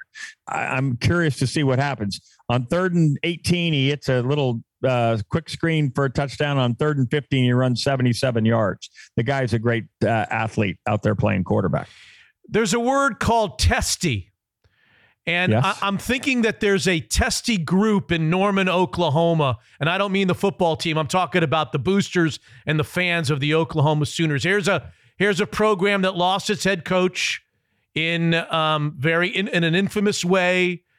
They now have lost to the Horned Frogs. Who's the offensive coordinator of TCU? Some guy named Garrett Riley.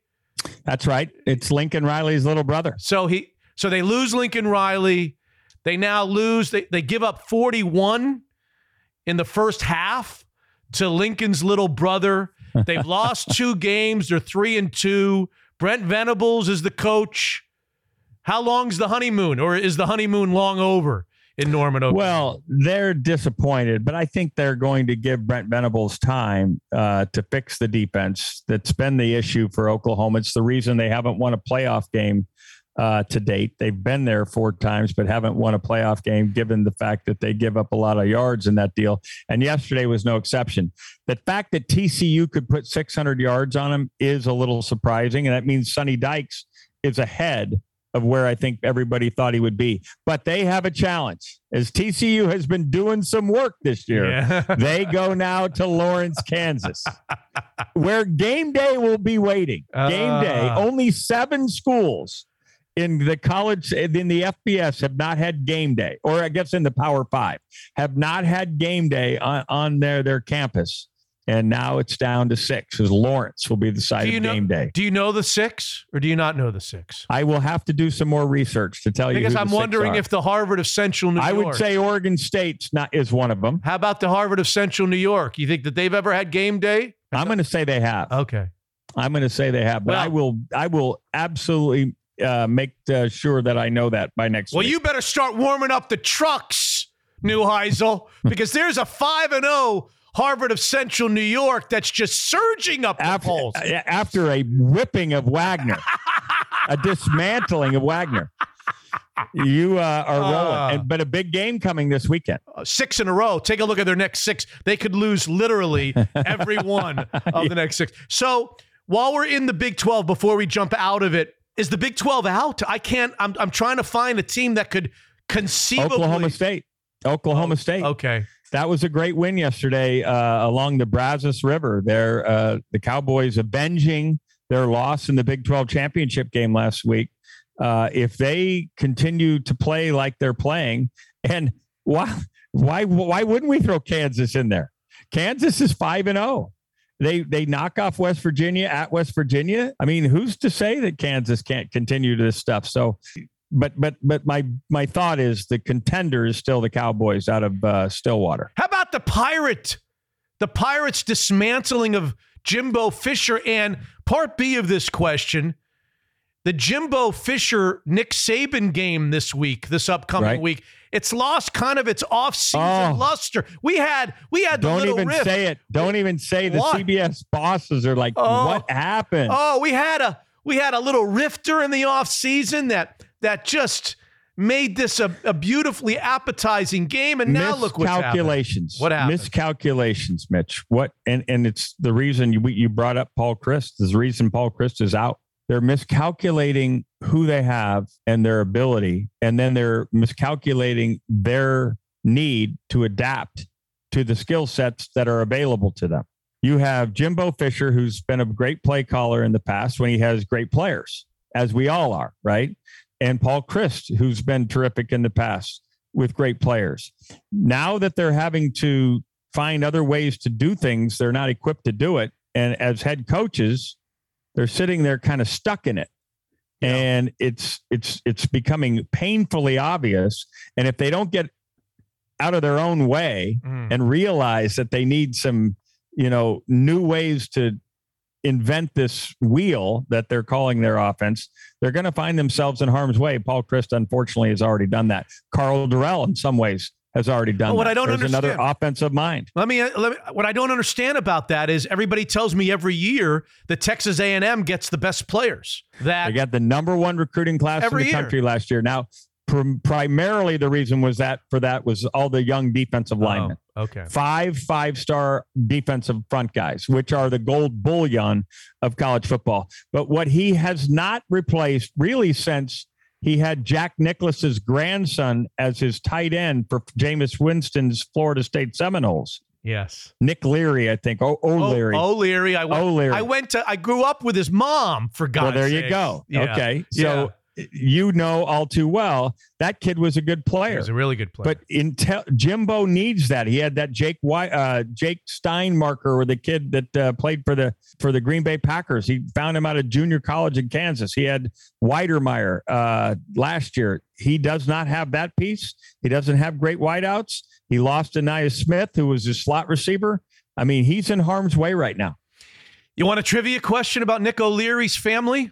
I want it. What you don't remember is that Nick O'Leary's uncle, his mother's brother, Stevie Nicholas, the second oldest of the Nicholas. I played golf with Stevie. Stevie Nicholas was a wide receiver when I was at what we called the Benjamin School.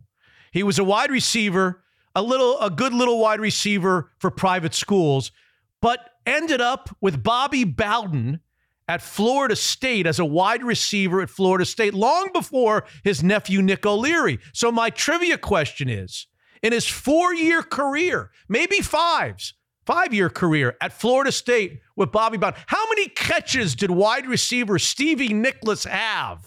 I'm going to say 1. You would be absolutely correct. I ring the bell.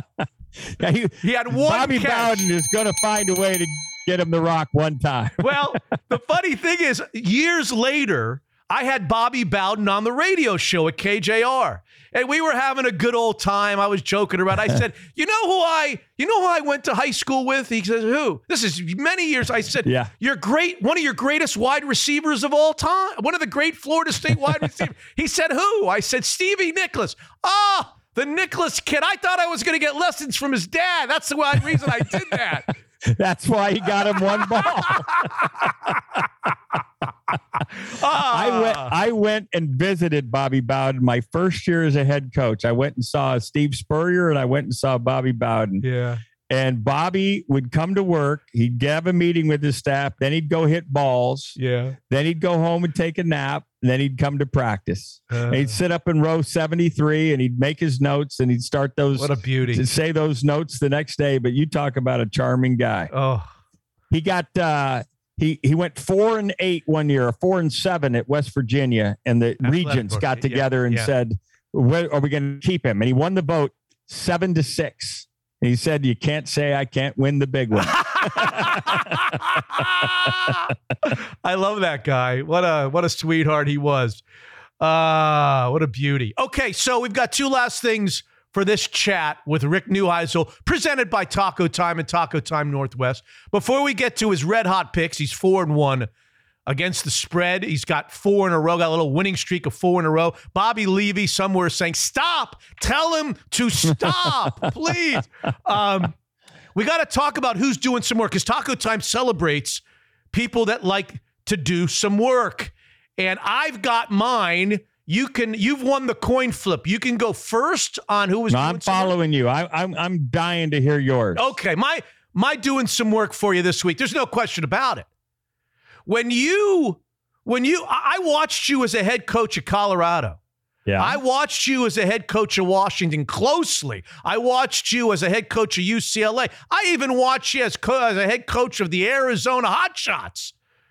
I never once saw Rick Neuheisel go all the way across the field in the middle of the game to put his face. Greg Schiano. Let me tell you some work. Let me tell you, my friend, when you go across the field to put your face in Ryan Day's face over a fake punt late in a blowout loss, and you tell him what you think of him across the he was across the that's doing some work. Okay. Oh, it was some work.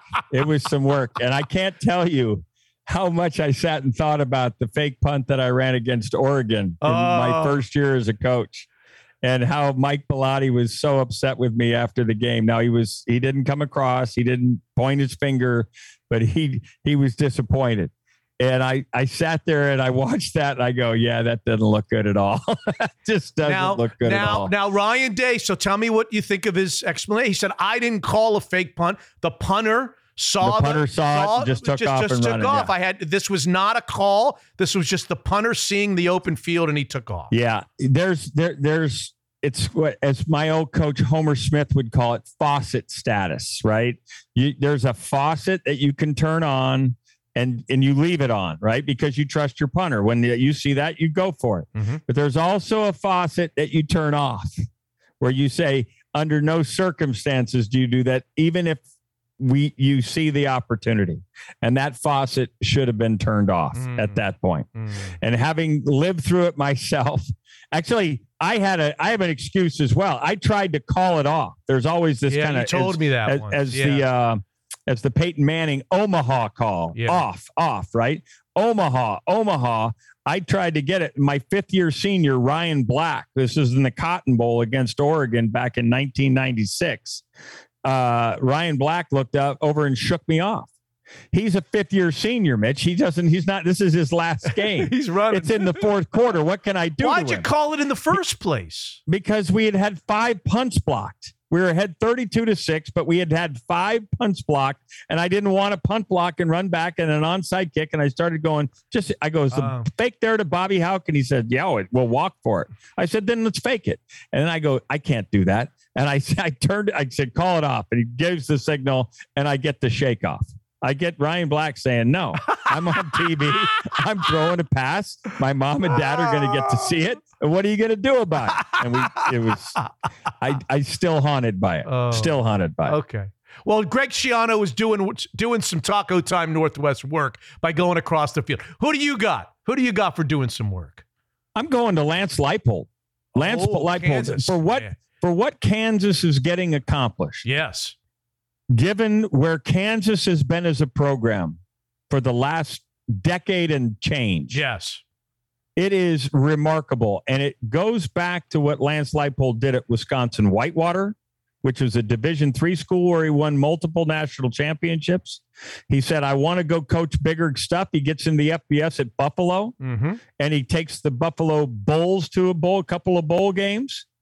And now he's at Kansas in the Power 5, the laughing stock of college football, right? Kansas can't do this. Kansas can't do that. Well, Kansas is 5-0 and hosting game day. And that, to me, is a story upon stories. And let's give the Jayhawks credit and Lance Leipold credit for doing some work. Doing some work, presented by Taco Time. If you want to join the Taco Time team, TacoTimeNW.com. All right, I got the slate in front of me. I'm really curious. If I were in Las Vegas or I was at the Snoqualmie Casino. Where are you going? I hate to say it to you. Tell me what you think. I hate to say it to you because I know that you've got them in your blood. And your son is on the staff, but man, you like Utah, don't you? -3 at the Rose Bowl at 12:30 Pacific time. I think UCLA, because of their victory over Washington. You realize that's not where I'm going. I know. I understand that's where you may go. Of course you're not. Of course you're not. I just 3 points doesn't seem like enough. I think Utah will win the game comfortably against UCLA, but that's me, and I'm not doing some work here. You're the guy who's red hot. You can quit now. You can quit. It's time to give credit where credit's due. Okay. I have said my eyes have bled. I can't unsee what I saw. Disparaging comments like that and disparaging commentary like that towards the Iowa offense. They mustered 14 points this week. I know they got beat by Michigan, 27-14, but they mustered points. They mustered offense. Spencer Petras moved the ball. And here now, next up is Illinois. Illinois put 31. They sent in the Brett Bielema Bowl, they sent Paul Chryst packing. I am going with the over. I'm not worried about who wins it. Wow. The over in the Illinois-Iowa game this week. It's only the number is only 35. 35. I'm looking at it. Memorial Stadium, Champaign, Illinois. I'm taking the over, and I think we may even hit it in the first half. I'm looking at 68 degrees and no chance of showers. I got Illinois and Iowa. Illinois is a 3.5-point favorite. Chase Brown's the leading rusher. We've got Tommy DeVito. We're going over 35. You haven't done a total, I don't think, in years. No, I haven't done a total yet. Wow. I saw that number. I go, that is despicably low. It can't happen. Give us a couple turnovers. We're going over that. We're going over 35, ladies and gentlemen, and he's Rick Neuheisel of CBS, and you are going to be not in the studio doing not poems. In the studio no this poems week. I'm on a call. It's a doubleheader for CBS. Yes. We start the day in Athens, Georgia, where Auburn and Georgia rekindle the oldest rivalry in the South. Yeah. And then we hand the baton back to our studio friends, Brian Jones. I think Houston Nutt will be with them and Adam Zucker. They'll take you all the way up till kickoff in Tuscaloosa, where the Aggies and Crimson Tide get it on. That'll be the day. Where did Adam Zucker go to college? Do you know off the top? The Harvard of Central New York. There's so many of us. We grow on trees? You broadcasters, you geniuses are doing some work up there in Central New York. Ladies and gentlemen, Rick Neuheisel. And of course, with all of that said, he'll be back with us on episode 210. Thank you, Rick. Have a great week. We'll be watching you in the booth, and we'll talk to you next week at this time. Look forward to it, pal. See you now. Hey, look who's back. Look who's back. Jordan Flowers, Cross Country Mortgage. You hear what I did there? Cross Country Mortgage in Kirkland, weathering the interest rate storm to continually provide his clients cost-cutting opportunities. How are you, J-Flo? Doing great. We're back in the swing of things with school starting, kids' activities. It's a fun time. What's new over there? What are you working on these days? You know, we are staying incredibly busy really right now. It's just educational information for agents and buyers. We're helping agents with their listings, trying to help them see win-win scenarios for their sellers, and buyers trying to keep sales prices up for those sellers to get all the equity they can in the home, but also help buyers see the monthly payment that they kind of had slated in their head. So putting together different payment options and programs for them there. And then holding a lot of home buyer seminars, home buyer classes. So if anybody listening is interested in just coming to an informational home buying seminar and what's available to you and what to be looking for when buying a home, then email me and we'll get you on the next slated home buying class. Okay, I'll ask you for your email at the end. Because borrowing money has become hopefully temporarily expensive, we've seen a little slowdown in home values, but not as much as you would think.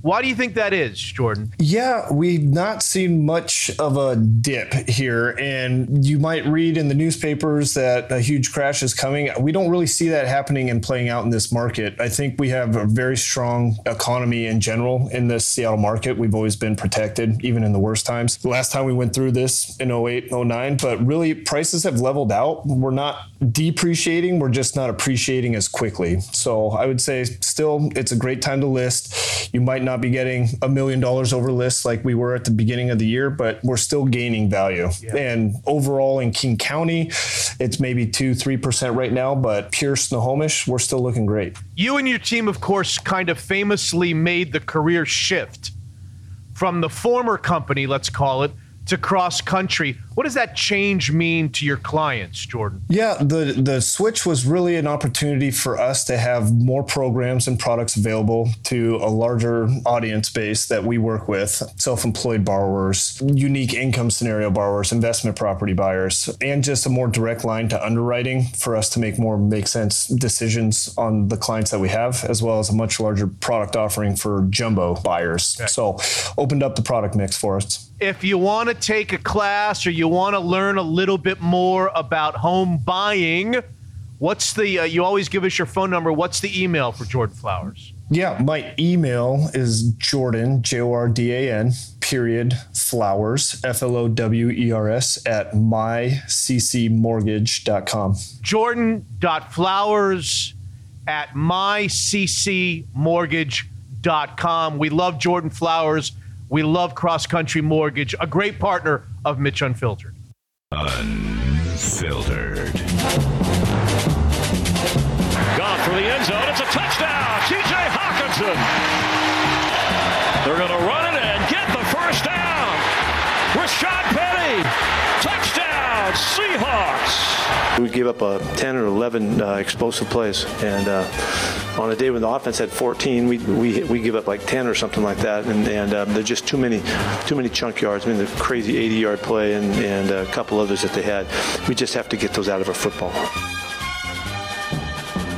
They did it. The Seattle Seahawks went on the road in the NFL and did what Joe Fan and Mitch Levy said they wouldn't.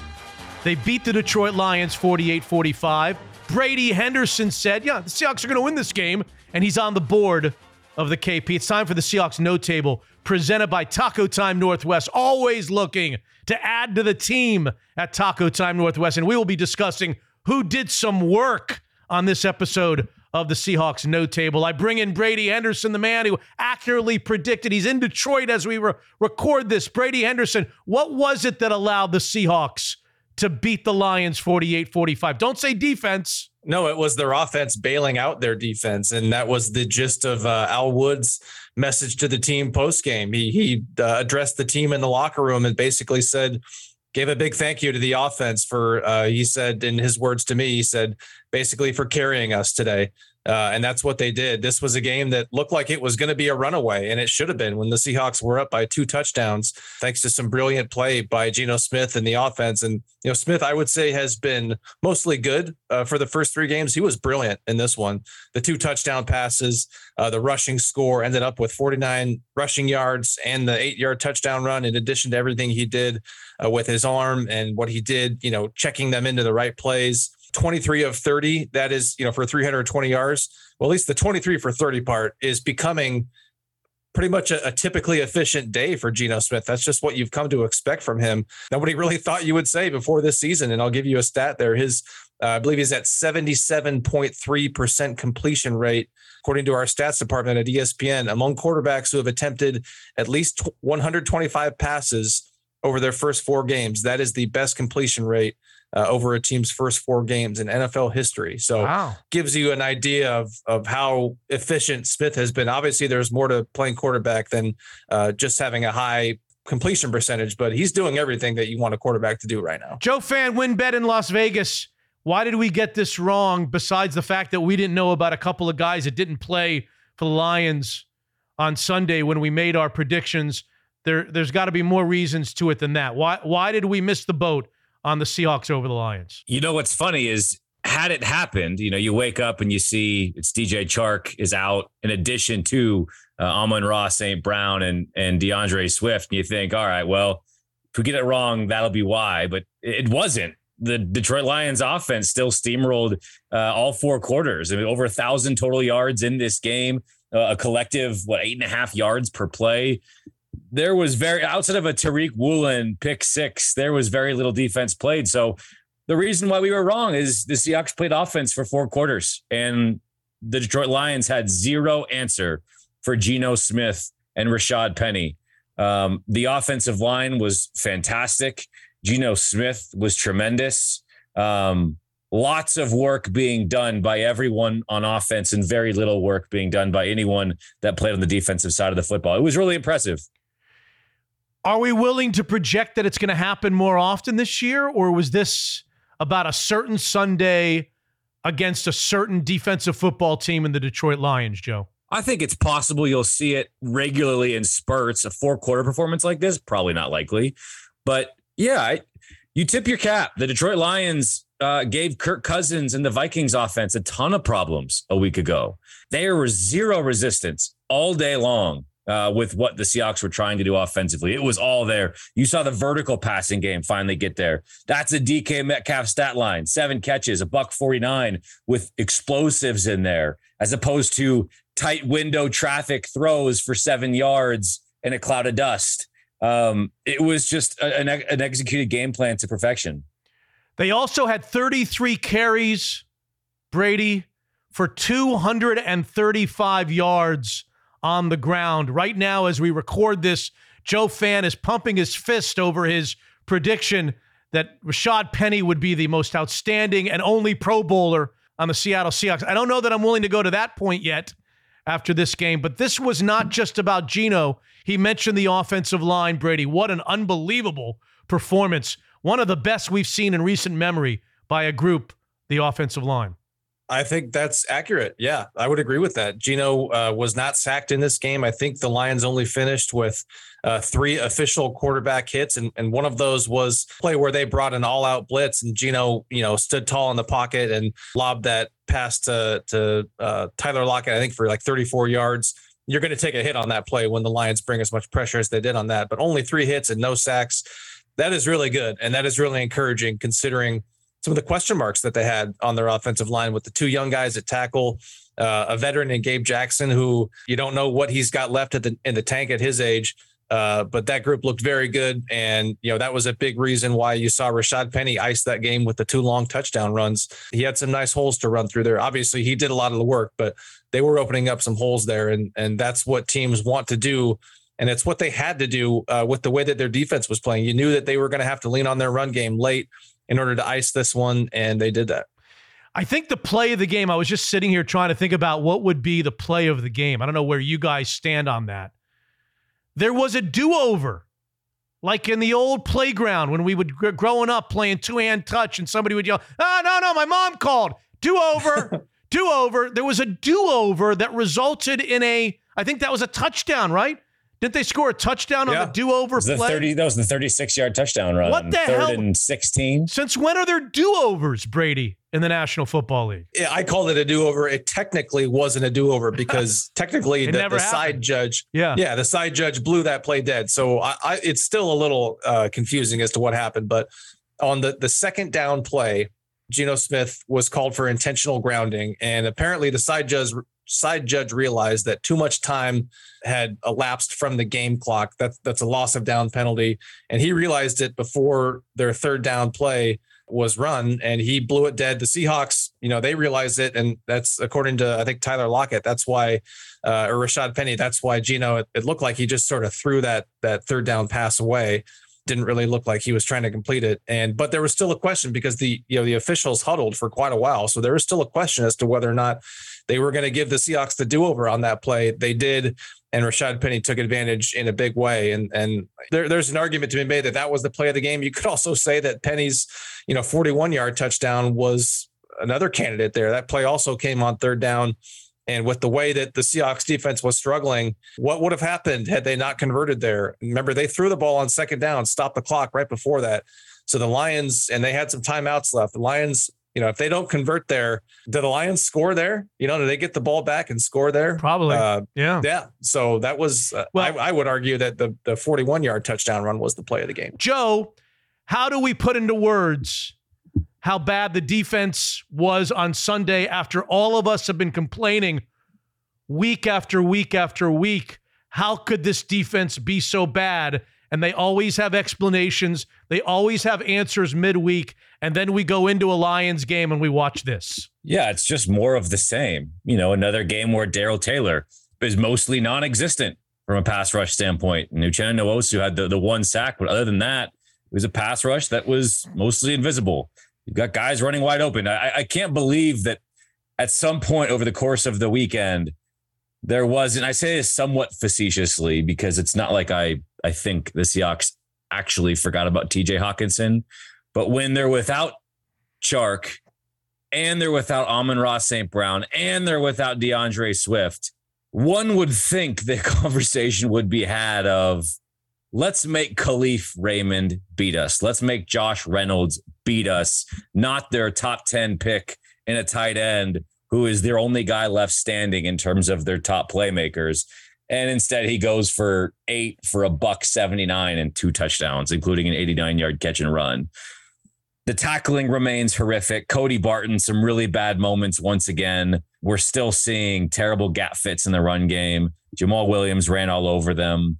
So yeah, it's one thing to talk about. Yeah, we need to adjust better mid-game. We need to do this, but like it doesn't happen.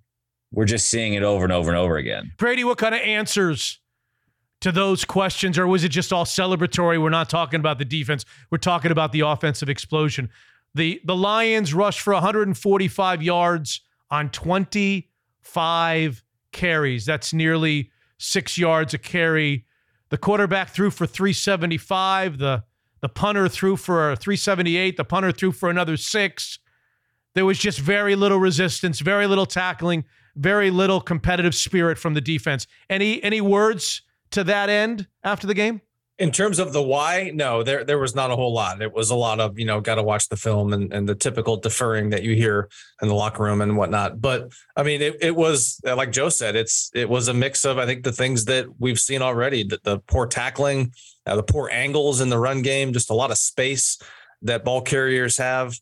The pass rush has been, I think, one of the bright spots for them, but there wasn't much of it in this game. Only 3 hits and 1 sack, as Joe mentioned. In terms of, and the penalties too, I should say, were another thing. The young corners continue to, I think Tariq Woolen had the pick 6 and he's been a bright spot, but there's still a penalty issue there. Penalties on defense elsewhere. And so there's no one thing. I know we always want to boil it down to one thing, but it's really across the board. And I think it's a mix of young guy mistakes and also mistakes of even some veteran guys who are still finding their way in a new defense.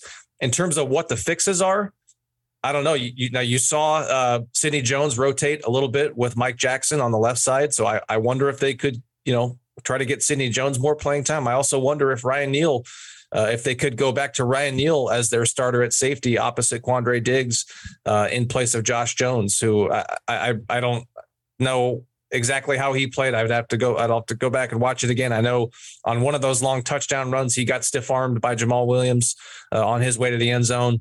And he's been kind of up and down through the start of the season. So then again, Ryan Neal got beat by, I think it was Hawkinson in a one-on-one matchup on one of his touchdowns. So there's no real easy fix for this.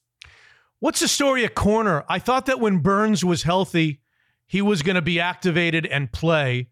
I feel like he's been healthy at least 1 week, maybe 2 weeks. What are they doing at cornerback? Yeah, that was a little surprising, although, they've got 8 cornerbacks now on their 53-man roster. So you figured that, and all of them were healthy except for Justin Coleman in this game. And so you figured that there was going to be a healthy scratch or 2 there. And I think it's just a matter of if Artie Burns is not the full-time starter and Sidney Jones isn't the full-time starter, then it's hard to make both of those guys active on game day because those are veteran guys who you have not asked to play special teams. And if you're going to be active, you've got to, and you're not starting, you've got to justify that spot by playing special teams. That's just the sort of numbers game that teams run into when they don't have enough injured players who automatically take up those inactive spots. So I think that's what happened with that happened with Sidney Jones last week. And I think it's what happened with Artie Burns in this game. He's a guy with starting experience. And remember, he was working with the number 1 defense, as was Sidney Jones early in training camp before both those guys went down with injuries, the pulled groin for Artie Burns and the concussion for Sidney Jones. So I think Tariq Woolen is making enough plays to justify his starting spot on the right side, but I'm not so sure that that's the case with Mike Jackson on the left side. So I think you're going to continue to see Sidney Jones and or Artie Burns get some run there. What kind of injury situation did they have on Sunday? They get out of the game clean? Yeah, the only one that I know of was outside linebacker Daryl Johnson. He sprained his ankle.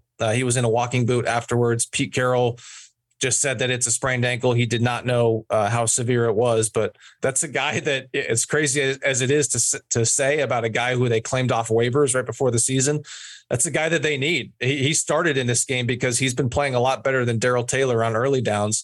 And that's why they're getting him more playing time along with Boye Mafe. So we'll see what happens there. DK Metcalf gave everyone a scare when he was carted off the field in the second half. Of course, we know now that was just for a bathroom break. So all good there. Joe, what do you know about the New Orleans Saints next week? I mean, we're going to talk about this on our next installment of the No Table, which is released to patrons on Friday. I'm a little surprised. Maybe there's some intel that I don't know about. Why are the Saints going to London 1 week and then turning around and coming back and playing I thought you get a bye, you get a week off after you play in London. What do you know about the Saints? The Saints played a tough game against the Vikings on Sunday morning and came up a little bit short. What, you give the Seahawks a puncher's chance? Yeah, I think the Saints offense has been poor enough, although going against Seattle's defense, is there an offense poor enough to struggle against Seattle's defense? I think there's a puncher's chance. I don't think the Saints are a dominant team by any stretch. And you saw Geno Smith start against them a year ago where the Seahawks had a chance to win. The story with them is Alvin Kamara has been hurt. He didn't play on Sunday in London. Sort of a surprise scratch when the 90-minute list came out. So it's veteran group. It's Latavius Murray. It's Mark Ingram. And then potentially it's Kamara next week. But the story of their young season is Chris Olave, their first-round pick, the wide receiver out of Ohio State, has been an absolute star. And so in the early going, first 4 games of the season, he is already the headline act in New Orleans for the Saints. The defense hasn't been, I think, is probably as good as they want it to be. Marshawn Lattimore had a really tough day on Sunday against Justin Jefferson. You anticipate him seeing a lot of DK Metcalf next week, and that'll be a fun matchup. But yeah, the Saints being the home team will certainly have an edge. I don't think there's a reason why the Seahawks can't remain competitive. Yeah, and that was a very physical matchup last season, and I think it was the Monday night game against the Saints between Marshawn Lattimore and DK Metcalf. So maybe some more fireworks there in the game next week. To answer or attempt to answer your question, Mitch, so NFL teams, when they're playing overseas, they get the option of having their bye. So they can tell the NFL that they want their bye the following week, but teams don't have to do that. And I think the Packers are doing the same thing that the Saints are doing, in that they're deferring their bye until later in the season, presumably because they just don't want to burn it this early in a 17-game season. They'd rather have it later. Before we get to who was doing work, presented by Taco Time and Taco Time Northwest and all their terrific locations, did I hear them on Fox, Brady, say that this is the first time in Seahawks team history that they played a game without punting? Do you know the answer to that question? Because that was stunning to hear that on the TV on Sunday. That's true. I looked it up in their media guide. That is true. This is the first time they've gone an entire game without punting. They've punted once in a game 20 times, including late last season when they beat the Lions. But this is the first time they've ever not punted in a game. Wow. All right, who's doing work? You know, the Taco Time Northwest is always looking to add to their team, to the Taco Time Northwest team. Lots of compensation packages, signing bonuses for managerial positions. Go to tacotimernw.com and take a look. All it takes is a quick Zoom interview, and you could be working for Taco Time and joining their team anytime soon. But they want people that do some work, that like to work. And that inspired us to identify, especially in the wake of Seahawks wins, somebody or someone or some people that have done some work. So I'm going to give Brady Henderson the pick of the litter this week. Brady Henderson, ESPN Seahawks insider. Follow him on Twitter. He does a great job. He's in Detroit as we speak and we record. Who was doing there's a lot of choices, a lot of guys to choose from. Yeah, and there's some obvious ones. And as you guys know, I'm a team player, a Taco Time team player. So yes. I'm going to defer some of the obvious ones to you guys. And I'm going to tell you that DK Metcalf was doing work. 7 catches for 149 yards, including the 54-yarder that set up one of their scores. You know, remember the comments that he made about Jeff Okudah earlier this week. They were not as, scathing as I think some people made them out to be. But, he basically said he was asked a question about Okudah locking down some of the NFL's best receivers. And he basically said, well, I don't think it's fair to say that he's locking them down because he's getting safety help over the top. And he ended that comment with a compliment to Okudah, saying that he's a good corner. So it wasn't the comment that some people made it out to be, but it wasn't the typical comment that you hear. And it wasn't the typical praise that you hear a guy make about a guy he's going to face that Sunday. And I think he sort of put himself out there, and if he didn't have a good game, if Okudah shut him down, he would have really drawn a lot of criticism, a lot of heat for that comment. And so he stepped up and had his best game of the season. DK Metcalf was doing work. Joe Fan in Vegas. It's funny. I was watching Red Zone for a bit on Sunday, and it was the afternoon slate, I think. And I was sort of on my laptop, sort of listening. And Scott Hansen said, I don't even know who it was, but said, whoever, he's doing some work in this one. And I sent him a cease and desist. And I said, absolutely not, Scott Hansen. That is this trademarked by Mitch Unfiltered and Taco Time Northwest. Thank you for that, Joe. Thank you. Yeah. Was that before or after the scathing text to Mr. Playoffs? Was that before that or after that? Was it scathing? No, it wasn't. Or am I just an idiot? No, you're actually trying to be helpful, which I appreciate. But go ahead. Just goes back to how math and now reading just not strong suits of your boy. So not really sure what I bring to the table. The no table, the none. Anyways, not able. Rashad Penny was doing some work. 17 carries, 151 and 2 touchdowns. Yes, he was. I stood on the table for it and said he would be the leading rusher on this team this season. And I think he's more or less been very impressive so far. I mean, there's been some games where he has been quiet, but the entire offense has been quiet. And so good to see him, 17 for 151 and 2 touchdowns. Kenneth Walker had some nice moments. But again, I think as long as Rashad Penny is healthy, he will be the 1A or just the 1 to Kenneth Walker's change of pace number 2 role. If anybody cared over there in the Seattle Seahawks facility about us doling out the Who Was Doing Some Work awards, I'd be worried because I'd have to choose between the offensive line and Geno Smith. Doesn't Geno Smith deserve some sort of doing some work accolades after his 23 of 30, 320-yard, 2 touchdown, and don't forget a couple of runs? I think he had 7 rushes for 49 yards, including up the middle on a quarterback draw for a touchdown. He was doing some work. The offensive line, every one of those guys was doing some work. So I don't know. I guess I gotta pick up the pieces because you guys have left Geno Smith and the entire offensive line on the table. So we're handing out Taco Time Northwest awards to the entire offense. Everybody on the offensive line. I thought that wasn't allowed. You went for first, second, third, fourth, fifth. You gave out 11ths. You got 11ths. Before anyone got to come back and give out another one. You made that rule yourself. You're the master of making rules, saying there are new rules, telling me I broke a rule, and then breaking your own rules. May I ask you a question? Yeah. Was the rule that you can't go back for seconds or that you can't go back for seconds before everybody else goes one time? Which one? What was the rule, Joe? Damn it. I think what I was mad at is that you went back for seconds before you allowed the other guys on the panel to take firsts. I'm a man of honor and integrity, and you got me there. You win. Okay. Now, there should be a rule, though. So Mitch is taking the entire offense. No, I'll take Geno Smith. Smith. I just feel badly that the three of us have left. I don't know. I mean, maybe it's hyperbole what I said earlier, and maybe it's you got to take into consideration who they were playing. Think about that performance by that offensive line. I mean, go back in your memory to great games. I'm sure there have been great games by offensive lines in the past, but when you combine the pass protection against a lot of blitzes, it seemed like they were blitzing a lot. And you combine that with the run blocking and the holes that they were opening up, it almost feels like the offensive line threw a perfect game. They threw a Felix Hernandez.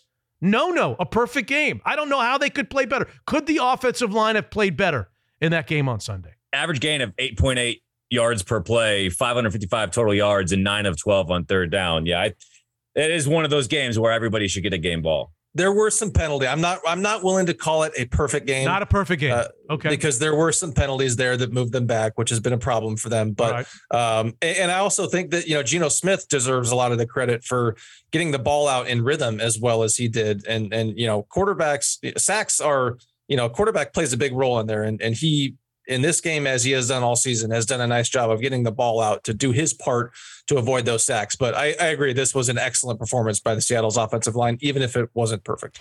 Ladies and gentlemen, the KP goes to the one, the only, the handsome, the debonair, the dashing, Brady Henderson, ESPN Seahawks insider. And what that means is he should be prepared that when we reconvene for the Friday show for patrons, you will be on the tee first to project the final score of the Saints against the Seahawks, and then I'll go second, and Joe Fan goes third. That's it. Joe Fan, WinBet in Las Vegas. Thank you, Joe Vegas. Always fun, fellas. Brady Henderson, follow him all week on Twitter, social media, Insider, Seattle Seahawks, ESPN.com. Thanks, Brady. Thank you. Ladies and gentlemen, I give to you the CEO of Daniel's Broiler and Wing Point member guest champion, Lindsay Schwartz. Should we tell everybody that it was like Flight 26, or should we leave that part out? Well, we should leave it out because it's not true. It's also not true that I was the overall champion, but we were champions of the 5th flight, which I feel pretty good about. And you probably think you'd be in the 1st flight, but I'm guessing you'd be like in the 3rd or 4th. 3rd or 4th flight. Only one flight ahead of Lindsey Schwartz. Yeah, one.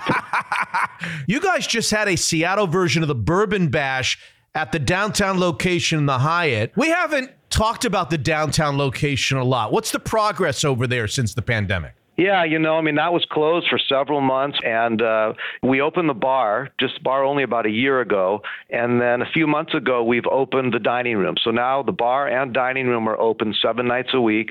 It's getting a little bit busier every week. We're really happy with the progress. As a matter of fact, I took the family to Hamilton a couple of weeks ago, and we parked at the Hyatt, had dinner at Daniel's, walked to the Paramount. It's like a block and a half away.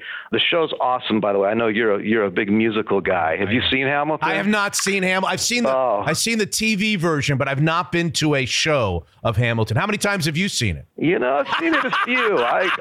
Yeah, people are going to make fun of me. I have seen it, and I love it, and you definitely should do it, and you definitely should have dinner at Daniel's before. How about football season at Dan? I don't know that people kind of connect Daniels for football season, but there's some opportunities at Les Shy before and after games and viewing opportunities at Bellevue. Tell us about football season at Daniels. Yeah, transitioning from musicals to football, only on Mitch's podcast. Yes. Yeah, football, Les Shy is open for lunch every day, including the weekends, and that's a great place to go before a game. I do it all the time before Seahawks games, and every once in a while I'll go to a Husky game. It's super conveniently located to both those stadiums, so great place to go for lunch. All 3 Seattle locations are convenient for dinner after a football game, and then I like watching games at Bellevue in Prime 21 up there. We got the big screen TV and the couches, and it's a really fun place to watch a game. I got to tell you, Daniel's Broiler has been an amazing partner since the radio days, and now with Unfiltered since the beginning. When you think of football, maybe you don't quickly think of Daniel's Broiler, but now you will. Daniel's Broiler, a world-class steakhouse. Unfiltered.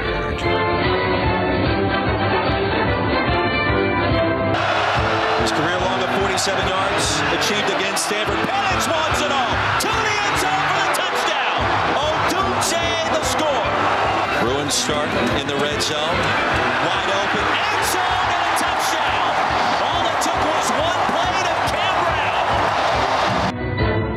Brown. Still picking up the pieces from the Washington Huskies' first loss of their season on Friday, back on Friday at UCLA. Christian Capel does a hell of a job for The Athletic. He's back with us on Unfiltered. Hi, Christian.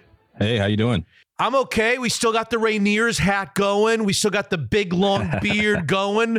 Every time we log on together, I think I'm going to see some change. But the more times change, the more you remain the same, Christian. I just had a birthday, and it was the rare birthday that passed without receiving a new Rainiers hat. So maybe I gotta go take care of that myself. Although, hey, it's maybe that should be a Mariners hat. That's the cool thing now. They're cool again. So. Yes, they are. They're very cool again. Christian Capel from The Athletic on the Huskies' first loss of the year. Pass defense, right? That's the headline. That's storylines 1, 2, 3, 4. Defense as a whole, third down defense. They couldn't get off the field on Friday night. With this team coming into the season, if you had to pinpoint something that was going to be what kind of held them back from being that, really top tier type of team, it was going to be the pass defense and the secondary, which is kind of a strange thing to say about this program in recent years, because that's always been one thing. Even when they lost, 3 starters to the NFL, you could pencil in the next guys. You kind of took it for granted. They had guys who were going to start and play key roles for them in the secondary this year who were themselves unproven. And now they're missing a couple of those guys, Asa Turner and Michelle Powell at cornerback due to injury. And so now you're talking about a redshirt freshman, a true freshman playing a bunch, some guys who were second on the depth chart and haven't been in starting roles before. So they're moving things around, trying to find something that works. But this was the first team that really attacked them through the air. I mean, that really, I think, understood that was where the advantageous matchups were going to be. And you were kind of waiting, okay, Michigan State got some stuff done in the second half. Stanford did when they finally committed to it and had to come back a little bit, but no team had really committed for 4 quarters to attacking that secondary. And you saw what happened when a really talented quarterback with some big receivers actually went after him. Christian, you kind of tippy-toed around my next question. You didn't fully answer it, so I'll ask it. Husky fans are saying to themselves, what happened? Did they miss on recruits? Did they have transfers? How did we get to the point where a program that's had so many great defensive backs, even in the lean years the last few years, as you point out, got to this point? How did we get here? Yeah, it's a little bit of recruiting. And then it's some just guys are taking a little bit longer to develop than some of them. I mean, you think Kyler Gordon and Trent McDuffie were 2 of the best cornerbacks in the country last year. You had both of those guys starting. Trent McDuffie was in his 3rd year out of high school. He had eligibility left. Kyler Gordon was in his 4th year. He still had 2 years of eligibility left after last year because of the COVID year. Those guys were star recruits, great athletes, developed either on schedule or ahead of schedule and left for the pros, which is the way that you want it. They've had guys in classes since then, who were both Kyler Gordon's age and Trent McDuffie's age, who were also really highly rated recruits, but they just haven't gotten those guys playing at that level yet. I think that was kind of what they hoped for from Asa Turner this year. Dominique Hampton, who's playing their Husky position, basically their nickel position. He was also in Kyler Gordon's class and was someone they were really excited about. And I think he's played okay at times, but I mean, really right now it's the cornerback spots where they lose those 2 guys. They have to go out and get a transfer in Jordan Perryman, who's been banged up. He just came back for the first time in this game since the opener. Mishael Powell was a former walk-on, and they don't even have him now. He's hurt. Julius Irvin has moved from safety to corner, and he's not a guy who's been a regular starter before, even though he was, like Kyler Gordon in that 2018 class, a very highly rated recruit. And then you go down and, Devon Banks is a redshirt freshman. JV Hung Green is a true freshman, and he's out there playing significant snaps. And maybe you could say the recruiting hasn't been at like a super, super high level the last couple of years. They do still have some guys on this roster who were highly rated as recruits. They just haven't turned into quite the big time difference makers yet that I think they hoped for. So I'll ask you about Kalen DeBoer and recruiting defense and putting the defense together over the next few years. But before I do that, are any of these guys that you mentioned that were out, the Powells of the world, the Turners of the world, coming back soon? And you talked a little bit about how defenses are now going to go after Washington's secondary. There's just no question about it. Do the next 4 opponents before we get to Oregon? I think they're Arizona State, Arizona. They've got Cal. They've got Oregon State. Are these teams built offensively to be able to take advantage of a perceived weakness in the Huskies defense? I don't know that they've been real specific on Turner and Powell as far as like their long-term outlook. I know it was very clear, the week leading up to this game that neither of those guys were going to play. Those teams you mentioned before they face Oregon, right now, it seems like Arizona is probably the biggest threat to them passing wise, just because Jaden DeLora is capable of putting up big numbers. Jacob Cowing is leading the league in receiving. He's got 7 touchdowns in 5 games for them. Of course, they did just play Colorado. Cal is not a team that is probably going to like really hurt you through the air. They just scored 9 points against Washington State. Arizona State, I don't know that they've got a great passing attack. Shutting down Xavier Valade is going to be the big challenge for Washington there. And they've been okay against the run this year. I mean, I think Zach Charbonnet was, he did a good job on Friday, but yeah, I mean, before you get to Oregon, I mean, I would say these next 3 games, I'd be looking at Arizona, and they still got a lot of flaws too.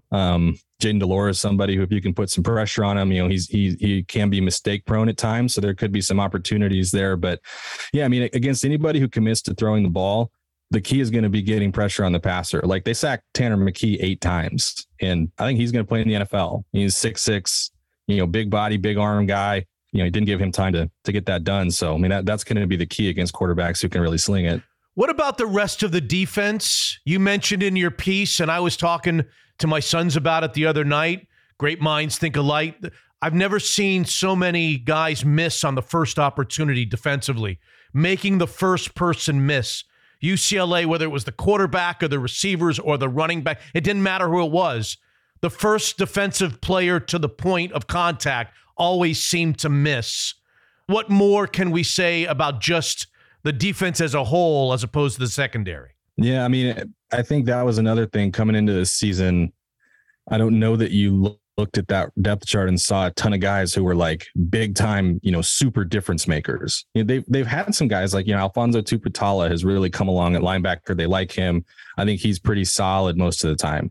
Cam Bright is a 6-year senior transfer from Pittsburgh who, is a captain, and he's made some plays. And you've seen, like Braylon Trice, I think has been really good on the edge. Jeremiah Martin is probably playing the best football he's played on the edge. But yeah, I don't know that athletically they have the guys, because like you said, I mean, you kind of took it for granted over the years that, okay, Trent McDuffie's isolated in space, or Kyler Gordon's isolated in space, or they're gonna try a quick receiver screen out here in the flat, and Miles Bryant is just gonna beat his blocker and blow it up, or Elijah Molden's gonna beat his blocker and blow it up. And I don't know that you quite see that level of athleticism and like individual playmaking ability on this defense yet. And that's something that they're going to have to bring along. Let's talk about something else that helps the defense, and that's running the football. Now, offensively, there's not a lot to have issue with in the first 4 or 5 games of the season and the Kalen DeBoer era. They've been terrific offensively. The quarterback's been great. It's been high flying. They kind of slept-walked through the second quarter on Friday night. They were good in the first quarter and great in the second half, but there were a couple of interceptions and missed opportunities in the second quarter. But with as great as the pass game is, and with his emphasis on a creative passing game, which is awesome to have, it seems that you can kind of unintentionally get away from the run game that's been effective. When you have an effective running game, which also could be working, helps you control the ball, helps you control the clock, puts your defense in harm's way a lot less if you run the ball effectively. Do you feel like that sometimes DeBoer is guilty of that, getting away from pounding the rock a little bit? Maybe a little bit. I feel like for the most part, they fit it in pretty well. They don't have a running back on this roster probably who's someone you say like, that guy definitely has to touch it 20 times a game. Like they told Wayne Talapapa when they went out and got him as a transfer from Virginia that, he'd have a chance to be kind of one of their workhorses. But I think being a workhorse on this team means you're probably more in that like 13 to 15 carry range, and they're going to rely on a couple guys. And obviously they like Cam Davis. You've seen Will Nixon mix in a little bit, Richard Newton a little bit. So I don't know that they have that, that real solid number one to lean on that way. I think you mentioned that second quarter and in the first half, the fumble and the safety, just the total unforced error completely shifted the complexion of the game. I think that should probably change their plan a little bit. And then also, they pick up a 3rd and 1 with Cam Davis on the ground, but get hit with a holding penalty on Roger Rosengarten. And now you're 3rd and 11, 3rd and 12. And, right. And you got to throw it. So I think the score probably dictated it a little bit. And like you said, I mean, Penix throws those interceptions, and you're kind of on your heels, and you're probably aren't in a mode of having a ton of confidence in your defense based on the very early returns in that game. So I think they are committed to wanting to play a physical style at the line of scrimmage. I do think they just kind of got stuck in a mode in that game where they were going to have to throw it to have any chance of getting back in it. So let's end this conversation with Christian Capel of The Athletic, who covers the Huskies as well as anybody, by the way, by getting you to size up the conference. We're 5 games essentially into the season. We think Washington's pretty good, especially on offense. They're not going to play Utah. They're not going to play USC. We know that. Utah seems terrific since they lost to Florida. USC seems pretty good, although I thought that they would be a little bit more explosive the last few weeks offensively. UCLA is undefeated. Oregon's gotten back up off the canvas after the Georgia game. Washington State had Oregon dead to rights, and if they take care of the end of that game, they're undefeated and probably in the top 12 in the nation right now. And then there's Washington. How does Christian Capel look at those, 6-ish teams? And not that it matters, but how do we handicap it at this point of the season? It's anybody's league. Other than I really thought Oregon State was going to be a contender this year or in that top tier. And you start 0-2 and you lose one of those to Utah. You can probably count them out at this point. I picked Utah to win the league before the year, like most people did. I would still, I'd still have my money on the Utes. If Cam Rising throws a touchdown pass on that, that last drive in Gainesville instead of throwing a pick. You're talking about Utah as a playoff contender right now. And I think they did kind of fall out of the consciousness after that, but they played really well. They just took it to the Beavers. I think Oregon is figuring out a lot offensively. And, they dispatched Stanford the way that you would want them to. I think that, obviously that comeback in Pullman kind of changed everything for them. Yeah. They'd have been walking out of there 2-2 and 0-1 in conference play. And, all types of questions about who they are. That's still a team you don't want to play. You got to like Wazoo. I mean, other than that fourth quarter against Oregon, Oregon moved the ball on them pretty consistently that game, but they play really hard defensively and make a lot of plays in the backfield. And, I think Cam Ward and that offense are only going to get better. I'd still probably put Utah and USC as the teams to beat, though. I mean, you would have liked to maybe seen a little more out of the Trojans the last couple of weeks. If you're talking about them being a contender and maybe a fringe, make a run at a college football playoff type of team, but they're getting it done. They're 5-0. And that's what it's about. Did they change the way they picked the teams for the conference championship game this year? They did. Yeah, no more divisions, just the two teams with the best record. I'm trying to think of how that's going to work out with Washington not having to play Utah and USC. They might be able to creep into that benefit. Yeah, huge benefit there. So, who would you pick right now to play in the Pac-12 championship game? I would still say Utah and USC. Even though they obviously have to play each other. So one of those is going to have a loss. I just don't know that I see a ton of losses for either of those teams on their schedule. Oregon's right there. Them getting that win in Pullman is going to make it really hard for Wazoo to probably get back in that. But I picked Utah and USC before the season. I haven't seen anything so far to take anyone else. I've been a subscriber of The Athletic since the very, very beginning, and I read all of Christian Capel's work. And thanks for being back on Mitch Unfiltered. We'll watch to see how Washington gets off the mat with the Arizona schools next. Thanks, Christian. All right. Thanks, Mitch.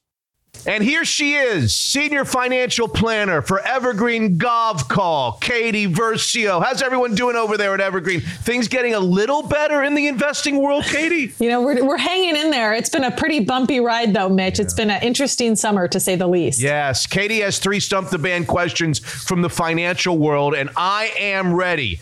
Is there a topic this time around? Yes. So we're doing a market update. It's been a very volatile ride across all financial markets this year. So I'm going to kind of quiz you on topics I've asked you about earlier this year, just to see how things have changed. Okay, question number 1. I'm ready. I've asked you several times this year. We've discussed U.S. consumer inflation. It's been really high this year. In May, the inflation increase was 8.6% year over year, and in June, it was 9.1%. What was that figure in July? Was it an 8% change, 8.5, or 9%? Just a stab, I'll go be 8.5%, Katie. That's right. Yes! So while still very elevated at 8.5%, that's a very high rate. The figures came in lower than expected. And so that really boosted the market here in the last few weeks. So inflation is coming down a little bit. Which means I can do no worse than 333, which is a great batting average on the Mariners. Go ahead. Question number 2, Katie. Okay. So in April, I asked you about interest rates that you could earn on a 6-month CD. In April of 2021, you could earn 0.17% interest on a 6-month CD. And in April of 2022, you could get 0.2% interest. So even though at that time, the Federal Reserve was raising interest rates, it was not impacting savings rates for individuals. So today, what could you earn on a 6-month CD? Is it 0.3%? 0.6%, or 0.9%? I'll go 0.9%, Katie. That's right. Yes, yes! Now that the Fed has raised interest rates several times, it's starting to trickle down where investors can earn a little bit more on some of these types of investments. So the Fed raised 0.75% in July, and they're being a little bit more aggressive trying to rein that inflation in. Well, I'm not sure in all the years that we're doing this, Katie, that I've ever gone 3 for 3. I don't know what I'm going to do if I go 3 for 3 on this one, but I'm ready to give it a try. What's question number 3? Okay, so I'm giving you an easy one with the last one. It's a true or false question. True or false? Both stocks and bonds are down this year. Absolutely true, because I know that when stocks are up, bonds are down and vice versa, but that's not the case this time around. That's right. You got that right. With S&P 500 is down about 17% this year, and bonds are down about 12% this year because of what the Federal Reserve is doing with raising interest rate. It has been negatively impacting the price of bonds. Just a very volatile time, and we at Evergreen have been very active in managing our portfolios and trimming when the markets are going up and buying when things are going down. And we think that volatility is here to stay for at least the short term, and that it makes sense to be actively managing a portfolio. Well, I hope our audience understands that I'm going to keep this one up on the podcast for the next 2 or 3 years, because I just went 3 for 3. Before you finish, Katie Versio, you have a little survey that you guys are doing on the website? Yes. If you go to evergreengk.com, you can access our client compatibility survey where you can learn more about us. And if you're interested in our management style and if we could be a good fit, you can take our client compatibility survey. Talk about a great fit. Evergreen Golf Call has been just a terrific partner and sponsor of Mitch Unfiltered since the beginning. Where would we be without them? Evergreen Golf Call, everything wealth. Ladies and gentlemen, Zeke's Pizza President Dan Black with an update on all the exciting stuff happening in their world. It's football season. Dan, welcome back to the show. Yeah, we're always excited for football season. Can't wait for the Hawks. Can't wait for the Dawgs. We're ready to go. Summer has gotten away from us, but some exciting additions to the Zeke's Pizza family. We've got Mount Lake Terrace. We've got Seward Park, both open on the same day. Yeah, it's crazy. You know, when you open restaurants, it's kind of fluid as to the exact opening dates right up until the end. And it turns out that Terrace Station up in Mount Lake Terrace and Seward Park both opened on August 24th. They're both doing great. I've mentioned before that they're both full-blown pizza pubs. It's the full Zeke's experience. I love hanging out at both places. Seward Park has actually become my on-the-way-home beer spot, even though it's totally not on my way home. So that speaks to how cool that one is. It's very neighborhoody. And so, yeah, they're both really great. It's amazing because now you're south to Tacoma. You're north to Bellingham. We know about Spokane. And now some exciting news about going out of state. Yeah, I think I mentioned we were working on a deal in Boise maybe, but we got it done a couple of weeks ago. And that is really exciting. It'll be our first one out of Washington State. Boise is obviously an exciting up and coming city that's been booming for a while, and a lot of cool energy down there. It's a really great match for Zeke's. They're very outdoorsy down there, which is always a great connection for us. So we'll be up in 8 to 10 weeks. It'll be a great beer drinking spot. And we think people in Idaho are going to like Zeke's a lot. It's unimaginable how large the footprint has become, Dan. Operationally, what are the challenges for you guys? Yeah, not only have we been opening quite a few units just in general, but the big story, as you mentioned recently, is the expansion of the footprint with Bellingham, Spokane, and Boise coming in relatively short order. It does create some operational challenges. The main one is dough, and the way we've solved that, it's actually a great thing for the customer. The ones that are out of our commissary range, they make their dough fresh on site every day, and so it's actually even fresher than what you get in Seattle, even though we do that every day in the morning here too. But so far it's been great. What's the Black family eating these days? You know, I think I've mentioned our new pepperoni from a company called Coro in town that used to be Salumi, and all their products are really great, but we switched over to their pepperoni a few months ago, and the Black family can't order anything different. So we've been eating Puget Pounders, John Candies, Dragons. The pepperoni is really good. That's what we're on right now. I think we're going to be on it for a while because it's, like I say, it's tough to get away from it. It's that good. Very, very exciting. Mount Lake Terrace Station, Seward Park, Boise still yet to come. Amazing things happening at Zeke's Pizza, homegrown in the Northwest. Unfiltered.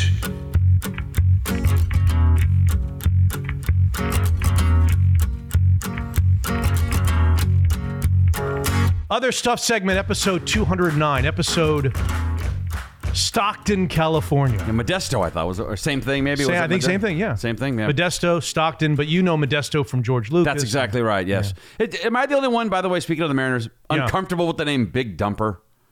Yeah, I don't like that. Can we not have that name? I don't know why I hate it. I don't think it's cute. It makes me uncomfortable. The whole thing makes me uncomfortable. I don't like it. Maybe if we got an explanation as to why he is the Big Dumper. I feel like we could do the math as to why he's called. Isn't it? Maybe it's something we're not thinking of that's a little cleanlier. Okay, maybe. Maybe there's something clever going on there that we don't know about.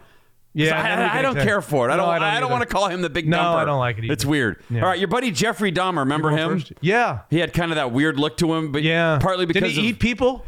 Are we back to Army Hammer again? Well, remember his awful glasses that he wore, kind of a weird style. Anyway, the ones he wore in prison are up for sale if you'd like to have them. Taylor James, who runs Colt Collectibles out of Vancouver, Canada, says he's willing to part with the glasses for $150,000. Now, there's a new Netflix series out about him. Have you watched any of that? No. So that can't, I'm sure people are getting into him again for some reason, so that can't hurt the cost. But this guy has a bunch of Dahmer stuff. He's got Dahmer's cutlery. He's dead, right? Yeah, he got killed in prison. Okay. Yeah, after 18 months in there, maybe 2 years, a prisoner killed him. But he's got Dahmer's cutlery, Dahmer's Bible, original family photos, and a bunch of paperwork that you can bid on. So happy bidding. I don't think I want to hang out with that guy. God, his Bible. All right, 125 are dead after a soccer rivalry in Indonesia. I have that. Brutal. Trampled and tear gassed. Yeah. Yeah, I think so. The fans were fighting on the field, and then the trampling came when the fans tried to get the hell out of there. Because of the tear gas. Well, because of everything. Yeah, the chaos. And then at the exits is where the trampling occurred and where people were, just awful. The whole thing was like a war zone. I don't want to go that way. That's not the way I want to go. Being suffocated. That's awful. Being trampled to death. Yeah. It's like, people keep telling us we need to fall in love with this soccer. It better catch on here. But then you hear something like this. You're like, holy Lord. God. Hope I don't want to ever be in anything that serious. Let's see what I got. I got Bryce Young injuring his throwing shoulder, the quarterback of Alabama. How about the whole Tua thing? Have you followed that at all? Yeah, it was actually tough for me to read it and to watch it. It was really hard for me because I've told you before, I watch football differently than I used to, and that was awful. It was just awful. His fingers. Yeah. All of it was just hard for me to watch. I figured you'd have it, so I didn't bring it. So the NFLPA fired the independent neurologist that was used to decide whether he was fit to play. Yeah, wow. Cleared him. He's out. Oof. And now everybody's waiting to see how long the Dolphins are going to hold Tua out and when he's going to be medically cleared to play again. Yeah. The sad thing is, well, it's not the sad thing. You got to make sure that he's healthy. But they may be now in a position after what happened in the Buffalo game on Sunday and then him turning around and playing on Thursday. Now the Dolphins are in a position that if he's truly healthy enough to play, they probably can't even play him if they want to play him because everybody's watching. How long are they going to hold him out now? How long are they going to hold him out now? Yeah, you're under a microscope now, aren't you? Completely under a microscope. Yeah. So we'll see what happens. Oh, that was awful. Awful. Thursday night. Yeah. Brutal. What happened to the player in Minnesota? I could have looked. Wasn't there a Viking that got hurt pretty badly on Sunday? Don't know. I don't know. Minnesota played in London against New Orleans, and I only caught the last part of that game. The injuries in this game, man, they are just getting worse and worse. Shohei and the Angels avoid salary arbitration. Okay. He got a 1-year, $30 million deal. Talk about the best bargain in sports history. You know how much Shohei Ohtani made this past year for being one of the best pitchers in the game and one of the best hitters in the game? No. $5.5 million. That's crazy. So they have club control of him. You know how it works. 6 years. We talked about this with Julio. When a guy starts playing, you got 6 years of club control. Yep. The last 3 of which are arbitration eligible, where you can go to court or go to arbitration to figure out what the 1-year salary should be. Then after the 6th year, you become a free agent. So he's 1 year away from free agency when he can get anything from anybody. Right. You had to determine what he's going to make in the 1 year between now and then. He's going to get $30 million. So they're not going to go to salary arbitration to have somebody else figure it out. The two sides just agreed. Okay. $30 million for next year. So if he's $30 million for next year and he has a good year both on the mound and at the plate, what is he when he becomes a free agent 1 year from now? It's going to be $60 million a year, right? Something like that. You would think $50 million a year. Yeah. Starting salary, $50 million a year. Yeah, I mean, I told you before, his agents to say tell him he literally is one of the best. He should be getting double. He should be getting a double salary. It's not laughable. He should get whatever the 7th best hitter gets, which is $25 million. That's right. And he should be getting whatever the 3rd best pitcher gets, which is $40 million. That's right. $65 million. There you go. Yeah, and it's not laughable. He should be getting that. He deserves it. Yeah. All right, am I up? Yep. A Northern California mother of 2 was sentenced Monday to 18 months in prison for faking her own kidnapping so she could go back to a former boyfriend, which led to a 3-week multi-state search before she resurfaced on Thanksgiving 2016. She pled guilty last spring to staging the abduction, claiming 2 Latina women abducted her and lying to the FBI about it. And now, as part of the plea bargain, she's required to pay more than $300,000. The judge, by the way, not happy with her. He opted for an 18-month sentence in order to deter others. 18 months for faking your own. What happened to breaking up with someone? Why do you have to go through all this? I was wondering the whole time. It's a lot more trouble to go through this. Isn't it? Yeah. 18 months in prison? Yeah, I mean, why not just break up with the person? Divorce. That's a lot of work. Anyway, it didn't work out for her. The judge was none too pleased about the amount of people who were impacted. You're aware of this high school senior quarterback in New Orleans, Louisiana, that goes by the name of Arch Manning? Yes, I am. The reason he goes by Arch Manning is that's his name. Yes. He is named after his grandfather, Archie Manning. Familiar? The nephew of a couple of quarterbacks that played in the National Football League. Well, this past Friday night, I'll have you know, that Newman High School in New Orleans, in their win, Arch Manning threw for 356 yards and 7 touchdowns. Is that any good? He broke the all-time yardage record for that high school, 7,268 career yards passing. He broke it on Friday night. That was held by Eli Manning. Right. And his 7 touchdowns gave him more than 93 career touchdowns, which broke the touchdown career mark of a guy named Peyton Manning. There you go. So he broke. How do you like being the nephew of Eli and Peyton, and in one high school game, your senior year, you break one uncle's record and you break the other's uncle's record? I like that. It's amazing. He's got the last laugh. By the way, he broke the all-time yardage record, passing yards for the school. Is that right? 7,000 something? 7,268 yards. Probably, his third game of the year? I mean, he's got like 8 more games to go, right? Yeah, something like 6, that. 7 more games. He's going to destroy that record. Unbelievable. And his father is Cooper Manning. Right. Who everybody says was the best athlete of the whole bunch, but he had an injury, a neck injury in college. Neck thing, yeah. He went to Ole Miss. He was going to be a receiver, and it ended his career. But now he's watching his son break all kinds of records, including his brother's records. His brothers, Eli and Peyton's all-time records. He's going to Texas, by the way, next year to play for Steve Sarkisian. And what's his NIL deal going to be? I don't know. Does he even want it? He fronts like he doesn't, but I don't know. Who's going to turn it down? I don't know. He doesn't seem like he wants all that. But he's not the son of Peyton where he didn't have to worry about money. I mean, he didn't do the whole ESPN hat thing. Right, but that doesn't, you don't get money for that. I mean, no, you're not going to, if someone's going to give you $10 million or whatever, you're going to take grandfather. You call your Uncle Peyton. Call Uncle Peyton who's rolling in it. Peyton. Well, Eli did okay for himself too. I'm sure he did. There's money in that family. There's a little bit, yeah. Taking an NIL deal from like a plumbing company in Austin. Why not? Really? Hey, Dad didn't play in the NFL. Uncles did. Dad didn't. I don't know. I'm just saying, I think Dad is a very successful businessman, though. He may not take the money, but what are these offers going to be for that kid? It's going to be out. It's just incredible, right? Well, they don't have to offer him anything now because he's already said he's going to Texas. The big offers come when you're deciding where you want to go to college. Yeah, but you still might want him to do something for your kid. I don't know. I just feel like he's just going to be an incredible stud. Hey, former NFL wide receiver Antonio Brown is at it again. I know this is on your list. Of course it is. I'll just read the article. Embattled all-pro receiver Antonio Brown. I don't want to. I don't. Of course it's on my list. You talking about a guy pulling out his pecker in a pool? That's on my list. Pulling out his pecker in a pool. Yep. Say that 10 times fast. Embattled all-pro wide receiver Antonio Brown was caught on video shoving his bare buttocks.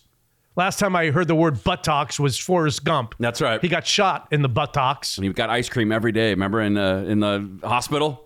We got to eat ice cream.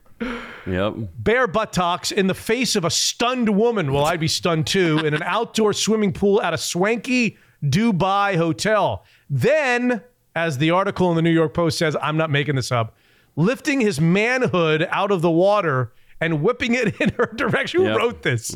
Whipping it in her direction as wide-eyed vacationers watched in shock. Video footage obtained by the New York Post of the May 14th incident at the Armani Hotel Dubai shows Brown, 34, way too close for comfort to the woman who initially laughed it off, but then quickly swam away to escape the controversial wide receiver. It's the other stuff segment, so I'm bringing in the other stuff. Again, it's like I want to laugh. It's funny, but it's not funny. Is there something going on with Painful. him? Like, does he need help? Yes. Because the woman... You're asking that question? Yeah, I mean... Did you see him take his jersey off? Yeah. He's got a real hatred of clothes, doesn't he? Any chance to take his clothes off, he can't wait. I don't think it's about the clothes. I think he's got in love with his own body, I think. She complained, too. Like, she was kind of laughing at first, and then she wouldn't complain. But, God. All right, trouble on the waterfront in Ohio. You heard about this scandal? I have trouble on the pro fishing circuit. Is that what you're doing? On the waterfront in Ohio, yes. I didn't know that it was on the waterfront. Weighing down the fish. Is that what you're going to do? It's kind of diabolical, though. It's kind of brilliant. Yes, that's the one. You want to do it? Or you want me to? No, get it? You do it. A couple of fishermen have been accused of cheating to make their catches seem heavier than they were, and the video proof is damning. Chase Kaminsky and Jake Runyon, both locals, were apparently caught stuffing their walleye with weights and other debris, with things coming to a head on Friday as their fish were being weighed and then cut open to expose the truth on Lake Erie. God. There are reports of the fishermen going on to win other contests in and around the area. Now, all of the accolades and prize money they've racked up are coming into question. People are not happy on the old pro fishing circuit. Do you remember the first fish you ever caught? Yeah, it wasn't really much. It was always hard to kill them. I'm assuming you've caught a fish. Yeah, I think I have trout or something when I was a kid. I didn't like it, though. The first fish I ever caught was a blowfish.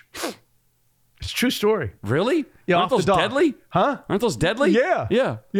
I think they are. The poison are. Yeah. Well, you don't want to pop them. You don't want, it was a blow. He blows up. I remember when we pulled him out of the Intercoastal in Florida in like 1981. He was swelling up, and my uncle said, "Oh no, we're cut the line." My uncle went running the opposite direction. Uncle Mike went. Didn't take you with him. He just left. I told you about Uncle Michael when we went out on that cruise. You remember the guy that got trip? seasick. He got sick. So did I. We were both lying on the deck. Brutal. Yeah. I caught a blowfish. He's cut that thing. Okay, get rid of that thing. That's no good. He's trying to run it across the way.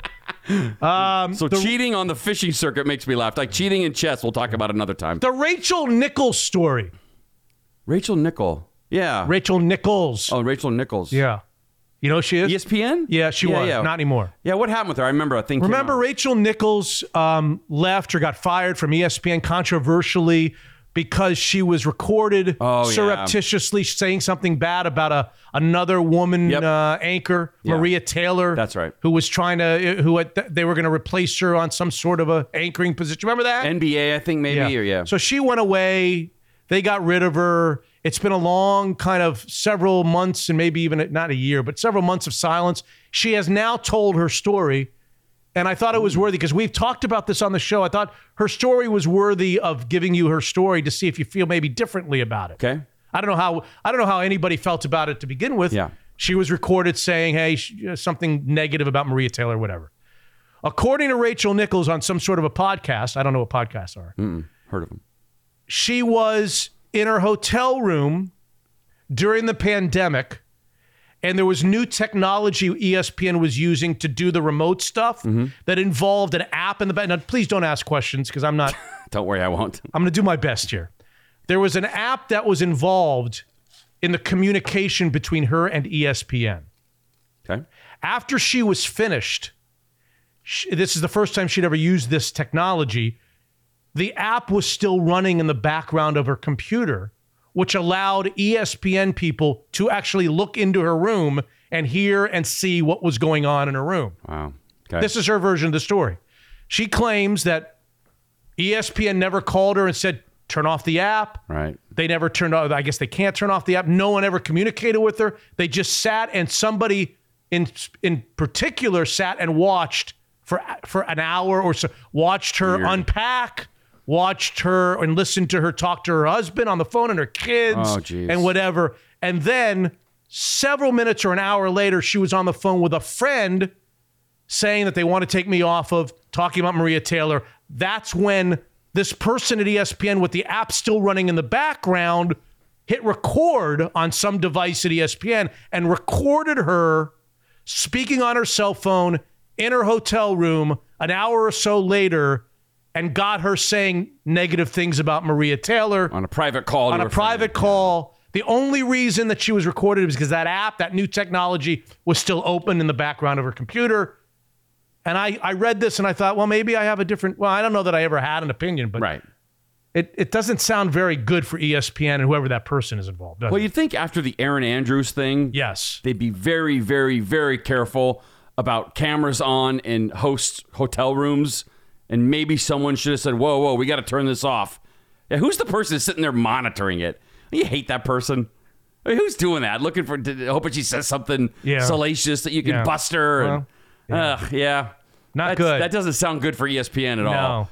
Yeah. Doesn't at all. Yeah, a private call, it's like, it's kind of, I mean, you're allowed to have those, but yeah. This week with Brett Favre, do we want to update the Brett Favre story? It's funny you have a new segment. I have a new segment too. Well, Brett Favre every week looks worse. Yeah, this week with Brett Favre. I like the latest on the Brett Favre story is now we found out that the charity that he founded, the foundation that he founded, which is Something for Hope, where I think it's women cancer, a cancer charity that he's got. He took money from that charity and gave it to Southern Miss for the volleyball facility, for the new volleyball. So not only was he encouraging stealing from welfare, but he was using money that was acquired by his charity, his cancer charity, for the Southern Mississippi volleyball facility where his daughter was playing. He sounds nice. But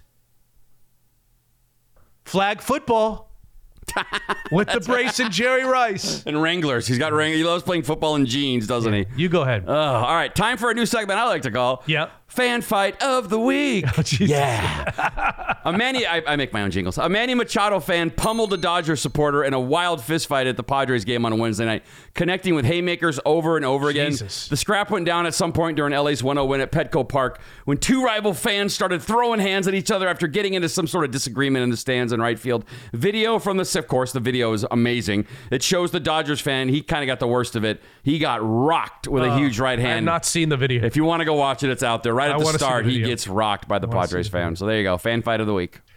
I've got a few other quick things. Ed Sheeran being sued. I didn't see that. You know who Ed Sheeran is? The singer, the redhead fella. He's been ordered to stand trial in the United States after a judge ruled that a jury should decide whether he copied elements from Marvin Gaye's Let's Get It On. Oh, interesting. In a hit track. 1973. I don't know what...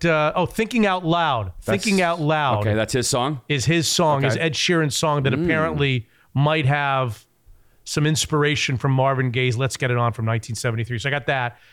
The Mackenzie Bezos divorce. Do we want to mention that? That she's already getting divorced after a year? The newly married Mackenzie Bezos, Jeff's ex, who married the Lakeside history teacher. Right. I think the teacher of her kids. Oh, yeah. I think. You think does he get anything in that 2 years? I don't know. I have no idea. I don't have any idea either. I'm feeling for Mackenzie Bezos a little like I've told you I felt for Jenny Garner over the years. Yeah, she's got Ben Affleck running around with Jennifer Lopez and saying, well, this was my real love. Finally, I got to be the love of my life again. How you feel if you're Jennifer Garner? Right. Not as much as that, but Mackenzie Bezos is this quiet, giving money to charity, multi-billionaire who's watched Jeff Bezos now. I mean, everywhere Jeff Bezos goes with that girlfriend, the Hollywood can't insider. Keep your hands off I got to see him on boats. I got to see him on planes. I got to see him on trains. I don't think trains. I got to see him at parties, on red carpets. I got to see every time I turn around, I see making out in public. Jeff Bezos holding hands with whatever her name is. Yeah, right. And so I felt bad. And then Mackenzie Bezos, she weds a history teacher. Oh, it's sweet. It's cute. Jeff Bezos is hanging out with like Entertainment Tonight reporter or something. Him and Shaq want to buy a team together. Or someone. And Mackenzie Bezos marries a history teacher from Lakeside. I wanted that to work out. Yeah. So I'm a little sad. 2 years later. 1 year. Oh, 1 year. 1 year. It lasted 1 year. Hit the bricks, buddy. Boom. Yeah. Boom. She's on the market. And then I wanted to do an RIP that you don't have on your list. I'm sure you don't have this RIP. Okay. So you go your RIPs first, and then I'll do my RIP. You won't know this guy, but he was a trailblazing professional wrestler named Antonio Inoki. That's my guy. Why wouldn't I have Antonio Inoki? He's a big deal. Well, the only reason I know Antonio Inoki is not the reason you know Antonio Inoki. I know why you know Antonio Inoki. Well, I didn't realize that Antonio Inoki was known for anything more than what I know him for. No, he's a legend. I didn't know that. Okay, so that's the only one on my list. The thing you know him for kicked off his career. I watched it as a kid. I'll never forget it. At Shea Stadium? My dad took me to the closed circuit. I think it was on closed circuit. It was on closed circuit. I think it was on closed circuit. No, because 32,000 people watched it at Shea Stadium. West Palm Beach Auditorium. I went. My dad took me. It was the most frustrating thing I've ever watched. All he did was kick the shins of Muhammad Ali all night. He kept on kicking his shins. Over 100. Kicking his shins. Over 100 kicks to the fabled boxer's legs, yes. Oh, you know that? Yeah, sure. I remember, I was 9 years old. I remember as if it was yesterday. I had no idea that you knew who this guy was. Yes, of course. Okay. Yeah. So that's mine. Well, tell people what happened. It was I don't know. What do you mean what happened? 1976, it was like the It was like the Rocky Balboa versus Thunderlips. Hulk Hogan, yes. The crossover exhibition fight. Yep. Antonio Inoki. Is it Inoki or Inaki? Inoki against Muhammad Ali, the heavyweight champion of the world, 1976. Shea State. Is that what you're asking me? No, it was in Tokyo. Oh, it was in Tokyo. Yeah. What did you say, Shea State? Oh, Shea Stadium at 32,000 people. 32,000 people yes, showed it up was at in Shea Tokyo. Stadium. Yes, it was in Tokyo. And I just remember watching it with my dad. I remember. I remember it was so frustrating because I was a big Muhammad Ali fan, I think. And all the guy kept on doing was I didn't know who he was at the time. Yeah, no one did. And he was just kicking the shins. Kept on kicking his shins. That's all he did. Yeah. Yeah. And it kind of kickstarted his career a little bit. What was his career? I know he was some sort of a politician. It was a 15-round bout that ended in a draw, by the way, in case people are wondering who. But he was a big-time wrestling promoter in Japan, and he was inducted into the WWE Hall of Fame in 2010. So he was big time, and he wrestled too, and he promoted Hogan, Ric Flair, everybody over there. He was big time. But like you said, he was also a politician who successfully negotiated with Saddam Hussein for the release of Japanese hostages before the 1990 Gulf War in Iraq. Did not know that. And he worked with North Korea to stop the kidnappings of Japanese citizens in Pyongyang during the Cold War. May he rest in peace. 79 years old. May he rest in peace. Yes. All right. A popular Wisconsin news anchor. You see this one? She took her own life after sending texts to a friend and her ex-fiance, revealing the pain she was going through right before she shot herself. He called off their engagement 7 weeks before they were to get married. Police arrived at her home, heard a noise, followed by the sound of something falling. By the time they entered, she had already shot herself. Yeah, they found a receipt showing she bought the weapon 90 minutes before killing herself. Young, rest in peace. Her name was Nina Pacholke. She was a famous Wisconsin anchor. So rest in peace to her. Former Dallas Cowboy tight end Gavin Escobar. I'm sure you saw this. Yeah, I did see this, yeah. Picked in the second round of the 2013. I think he wore number 89, if I'm not mistaken. Really? Yeah. Well, he died of an apparent rock climbing accident in California, just 31 years old. Yeah. He was a father of two. He became a firefighter with the Long Beach Fire Department. So rest in peace to Gavin Escobar. This one, Coolio. This one hit me. Coolio. Remember Coolio? Yeah, I don't know who he is, but I know he was a rap. I mean, I don't know much about him. Yeah. I was surprised to see his age. What, 59? 59. I thought he was a young guy, Coolio. See, I don't know. Yeah, I mean, it feels like he should be a young guy, doesn't it? Yeah. Yeah, so in the 90s, he had Gangster's Paradise, that song that was from the hit movie with... Well, the movie was Dangerous Minds. Who was in Dangerous Minds? What famous actress was in Dangerous Minds? Blonde woman? You remember that movie? That wasn't a Robin Williams movie? No, I don't think it was. I mean, it was an okay movie. Dangerous Minds. It was with Michelle Pfeiffer. You remember her? Easy on the eyes, Michelle Pfeiffer in her day. So yeah, Michelle Pfeiffer. That song, Gangster's Paradise, reached #1 and stayed there for 3 weeks. And Paradise became his big hit, but he also had others. Fantastic Voyage hit #3 on the Hot 100, as well as 1, 2, 3, 4, something new. Anyway, Coolio was 59 years old. He went in to use his friend's bathroom and was in there a long time. And his friend was like, "Hey, what's going on?" And that's where he had the heart attack. And then when EMTs came, that was it. So rest in peace to Coolio. And that's all I got. Headlines. A few headlines. Headlines. A two-legged robot took to the track and ran the 100 meters in 24.73 seconds, breaking the record for soulless, brain-dead, two-legged android sprinting, previously held by Senator Josh Hawley, escaping the Capitol. An experimental drug slowed cognitive decline for people in early stages of the disease Alzheimer's, which is fantastic news if they can just remember to take it, of course. A California man became the second person to ever kayak from California to Hawaii in a kayak, a journey that took him 91 days. Jesus, I thought I was cheap. They do have planes, right? Still, a woman was hospitalized for 3 days after the family dog had an attack of diarrhea while sleeping next to her face, with some of the feces getting in her mouth, causing a gastrointestinal infection. Turns out the woman and the dog actually performed together for audiences all over the UK. What do they call themselves, you ask? The Aristocrats. Very good. Thank you. You know what it dawned on me during the headlines? Oh, no. The next time that you and I are together, yes, you realize not only will the baseball season be over, the first round is going to be over. Oh, God. That's right. That's crazy.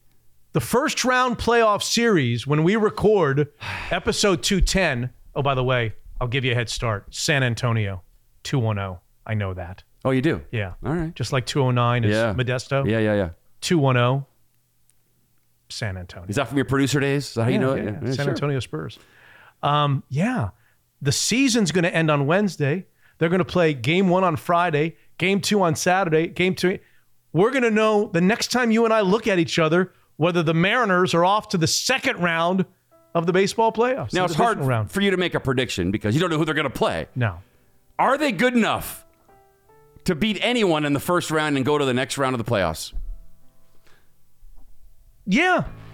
Yeah, I call them I call them an underdog because I feel like they're going to be on the road. Yeah. They're scuffling. They're clearly scuffling. They're not scoring a lot of runs against good starting pitching. I would think it would be a fairly decent sized surprise if you and I are talking next week and they're still alive. Would it be an absolute ridiculous stunner? No. Okay. No, because they've got Luis Castillo, who I'm hopeful is going to pitch like he just pitched in this last start. Yeah. He had struggled a couple starts in a row. I'd like to see Robbie Ray get back to where he was. I know a lot of people don't want to see him at all. Yeah. And I like George Kirby. I think they've got a puncher's chance. Okay. I think they've got a puncher's chance. Remember, the one thing to look for is let's hope that at least Wednesday, going into Wednesday's game, it hasn't been decided yet. And Toronto is forced to make a decision about their ace pitcher. So awesome. I'd like to see them make that decision. Such a cool storyline to follow. Awesome. It may not be worth anything because they may have clinched it. They're saying to themselves, let's clinch it before we have to make it. That's right. Yeah. Hey, wait, Julio. Is Julio back? Julio's back this week. He is. Julio's back this week. And I think he obviously brings, his statistics, but I think just having him around. Oh, definitely. It lifts everybody, right? Definitely. A rising tide lifts all boats, as they say. Definitely. Let's go. Come on, Let's Mariners. go. Woo-hoo. Let's go. Episode 209, George Lucas, Modesto, Stockton. Hello. In the book.